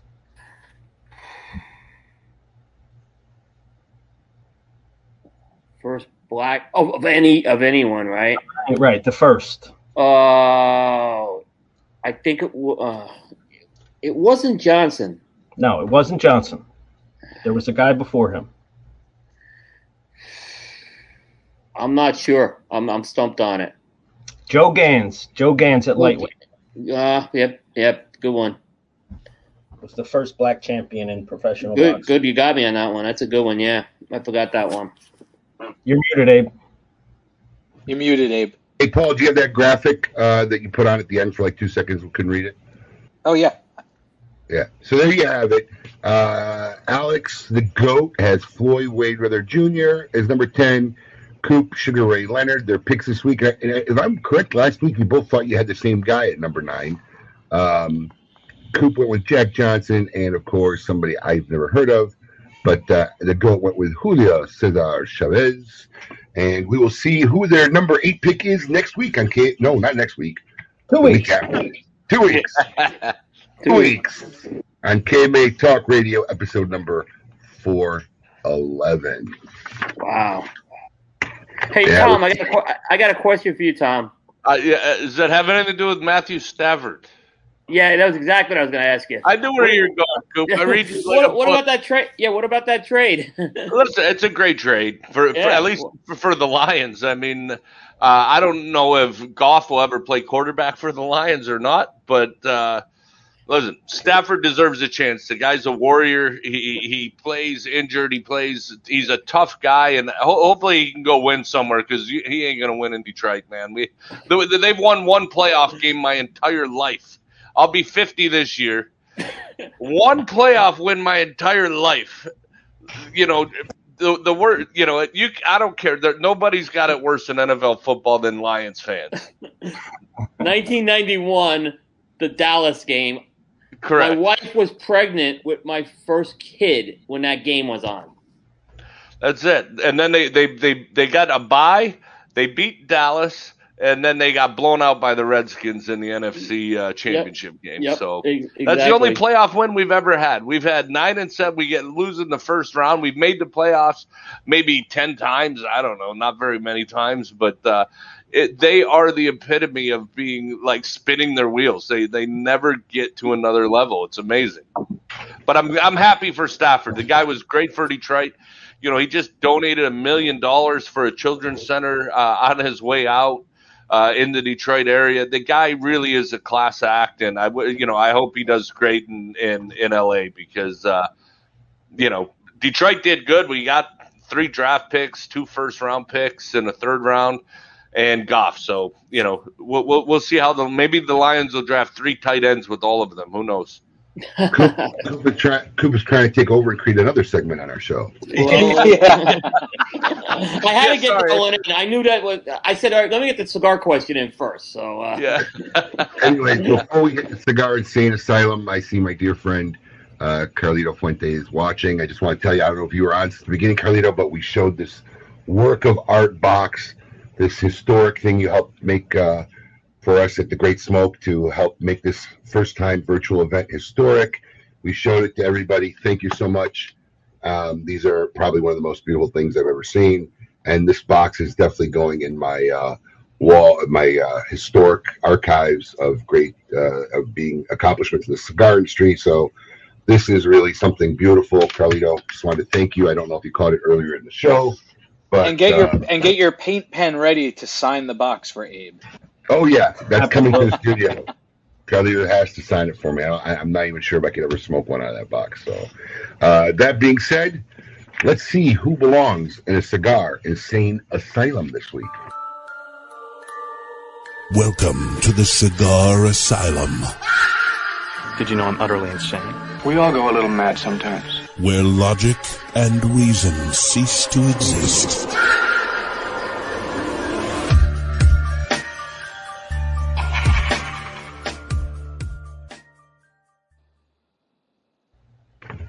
Well, it's funny this week because I will say that this whole segment was actually created by Asylum Cigars and Tom Mazuka. So that's when this whole Cigar Insane Asylum began. So you were the inspiration and the cause behind our segment. So let's see who this week belongs in a Cigar Insane Asylum. This week's inductee gets the award for being KMA Stupid Insane Asylum all year. Wow, you really made a decision, Paul? That's right. We're only in February. Police say they are searching for Joseph Davis, 48. He wanted a felony charge of grand theft. He's wanted on a felony charge of grand theft. Why, you ask? David allegedly stole an engagement ring and wedding bands from his girlfriend in Orange City and then used them to propose to his other girlfriend in Orlando. It's 2 birds with 1 stone.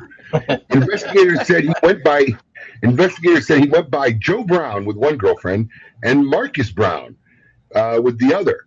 He should have played himself off as twins. He might have got away with it. Everything began to unravel for Davis when one of the women learned her boyfriend was actually engaged to someone else that she works with. Wow. That's when she looked up the fiance's Facebook page, she noticed a photo of her wearing the wedding band and engagement ring that was identical to her own from a prior marriage. When she went to check her jewelry box, she discovered her rings were missing. The 2 women involved in the case worked together and helped detectives identify Davis, who never gave either of them his real name. He met them both on OkCupid and is now wanted by the police. Congratulations, Mr. Davis. You are this week's inductee into the Cigar Insane Asylum. That guy's got some balls. To get him out at the same workplace, that guy's out of his mind. That's some risky living right there, man. Wow. That really wasn't a bad one. But I want to talk about the before we head out, the flasher from the Super Bowl. Oh yeah. Because he's actually friends with AJ Smith. Of course he is. We're trying. He messaged me. He messaged me immediately and said we should have this guy. This guy's my friend. I was like, yeah. I said the same thing. I was like, and you're telling people that, aren't you? Okay. Listen, kudos to him because according to, I don't know how real it is, the guy made like a prop bet on Vegas and supposedly made $300,000 for doing that. So I don't know if that's true. 375, but Vegas they didn't pay him. They didn't pay him. They didn't pay him. Why? Because he did it himself? Yeah, he influenced the bet. They didn't pay him. Yeah. Did He did not get paid. Did you see security just beat the crap out of him when they was the best tackle of the night. Absolutely. I know. I was like, look at it. It was like I was thinking it was some of the best security I've seen. Actually. Wait. I need to just verify. Does anybody not think it's wrong that this guy should not even get paid? No. There's nothing that says No, he influenced it. Exactly. You can't influence the bet. Abe, the influencer of bets. No, you can't influence the bet. I don't know. I mean, is there like fine print when you make a bet in Vegas that you can't influence the bet? There probably is, I'm sure. Yeah, sure, yeah. Anything that takes away the randomness, just like Phil Ivey had those big lawsuits because he had an Asian woman next to her who can read the the slight discoloration on a set of cards. They didn't pay him millions of dollars. If you influence it's Vegas. If they figure out that you have any type of advantage that they don't have, you're not getting paid. Any way that they cannot pay you, they will. They'll come up with a reason. Sounds like an insurance company. I was just going to say that. Vegas and insurance companies. The only winners are the owners. Well, I mean, I thought maybe he wouldn't have gotten paid because I don't know if that constitutes flashing, to be honest with you. That's true. Well, was it flasher or streaker? Yeah, it was a streaker bet. Or running on the field. I think the bet was for running on the field. Yeah. Yeah. He was trying to pull his pants down the whole time, I noticed. Anyway. Yeah. You know what sad was? He didn't make it. Was anybody watching this clip and hoping he made it to the end zone? Well, he got to like that too. I mean, he did get paid. He slid early. He slid early, man. He didn't go for it. Listen, he slid early because he saw that security guard barreling down on the. Oh yeah. If he didn't slide, that guy would have got wrecked completely. Oh yeah. He should have dove forward. Anyway, true. We hope we made another enjoyable Saturday morning for all our fans out there. Tom, thank you for joining us. Always a pleasure. Coop, your correspondence is always a highlight of KMA Talk Radio. We will not be here next week. We will not air a best of show next week. Next week, we hope to make history with the Great Smoke 2021 in a digital format like never seen before. We hope we know many of you bought tickets and it'll be part of the experience. And we hope everyone out there who didn't get a chance or just couldn't muster up the funds to buy a ticket will still be part of the experience by watching this historic episode that will be broadcast all over social media. Until 2 weeks. When we come back, in 2 weeks, we will have Jose Blanco on. Nice. Oh, very good. Oh, nice. What time of day is that going to be for him? I don't know. He knows Balkans, right? He's in the Balkans. Late afternoon. I think is what he told me. Yeah. Yeah, he's going to come on and do the show. He's feeling better. So. All right, everybody out there. We will hopefully see you all next week during the Great Smoke. Until 2 weeks, we'll be back here with KMA. Keep it lit.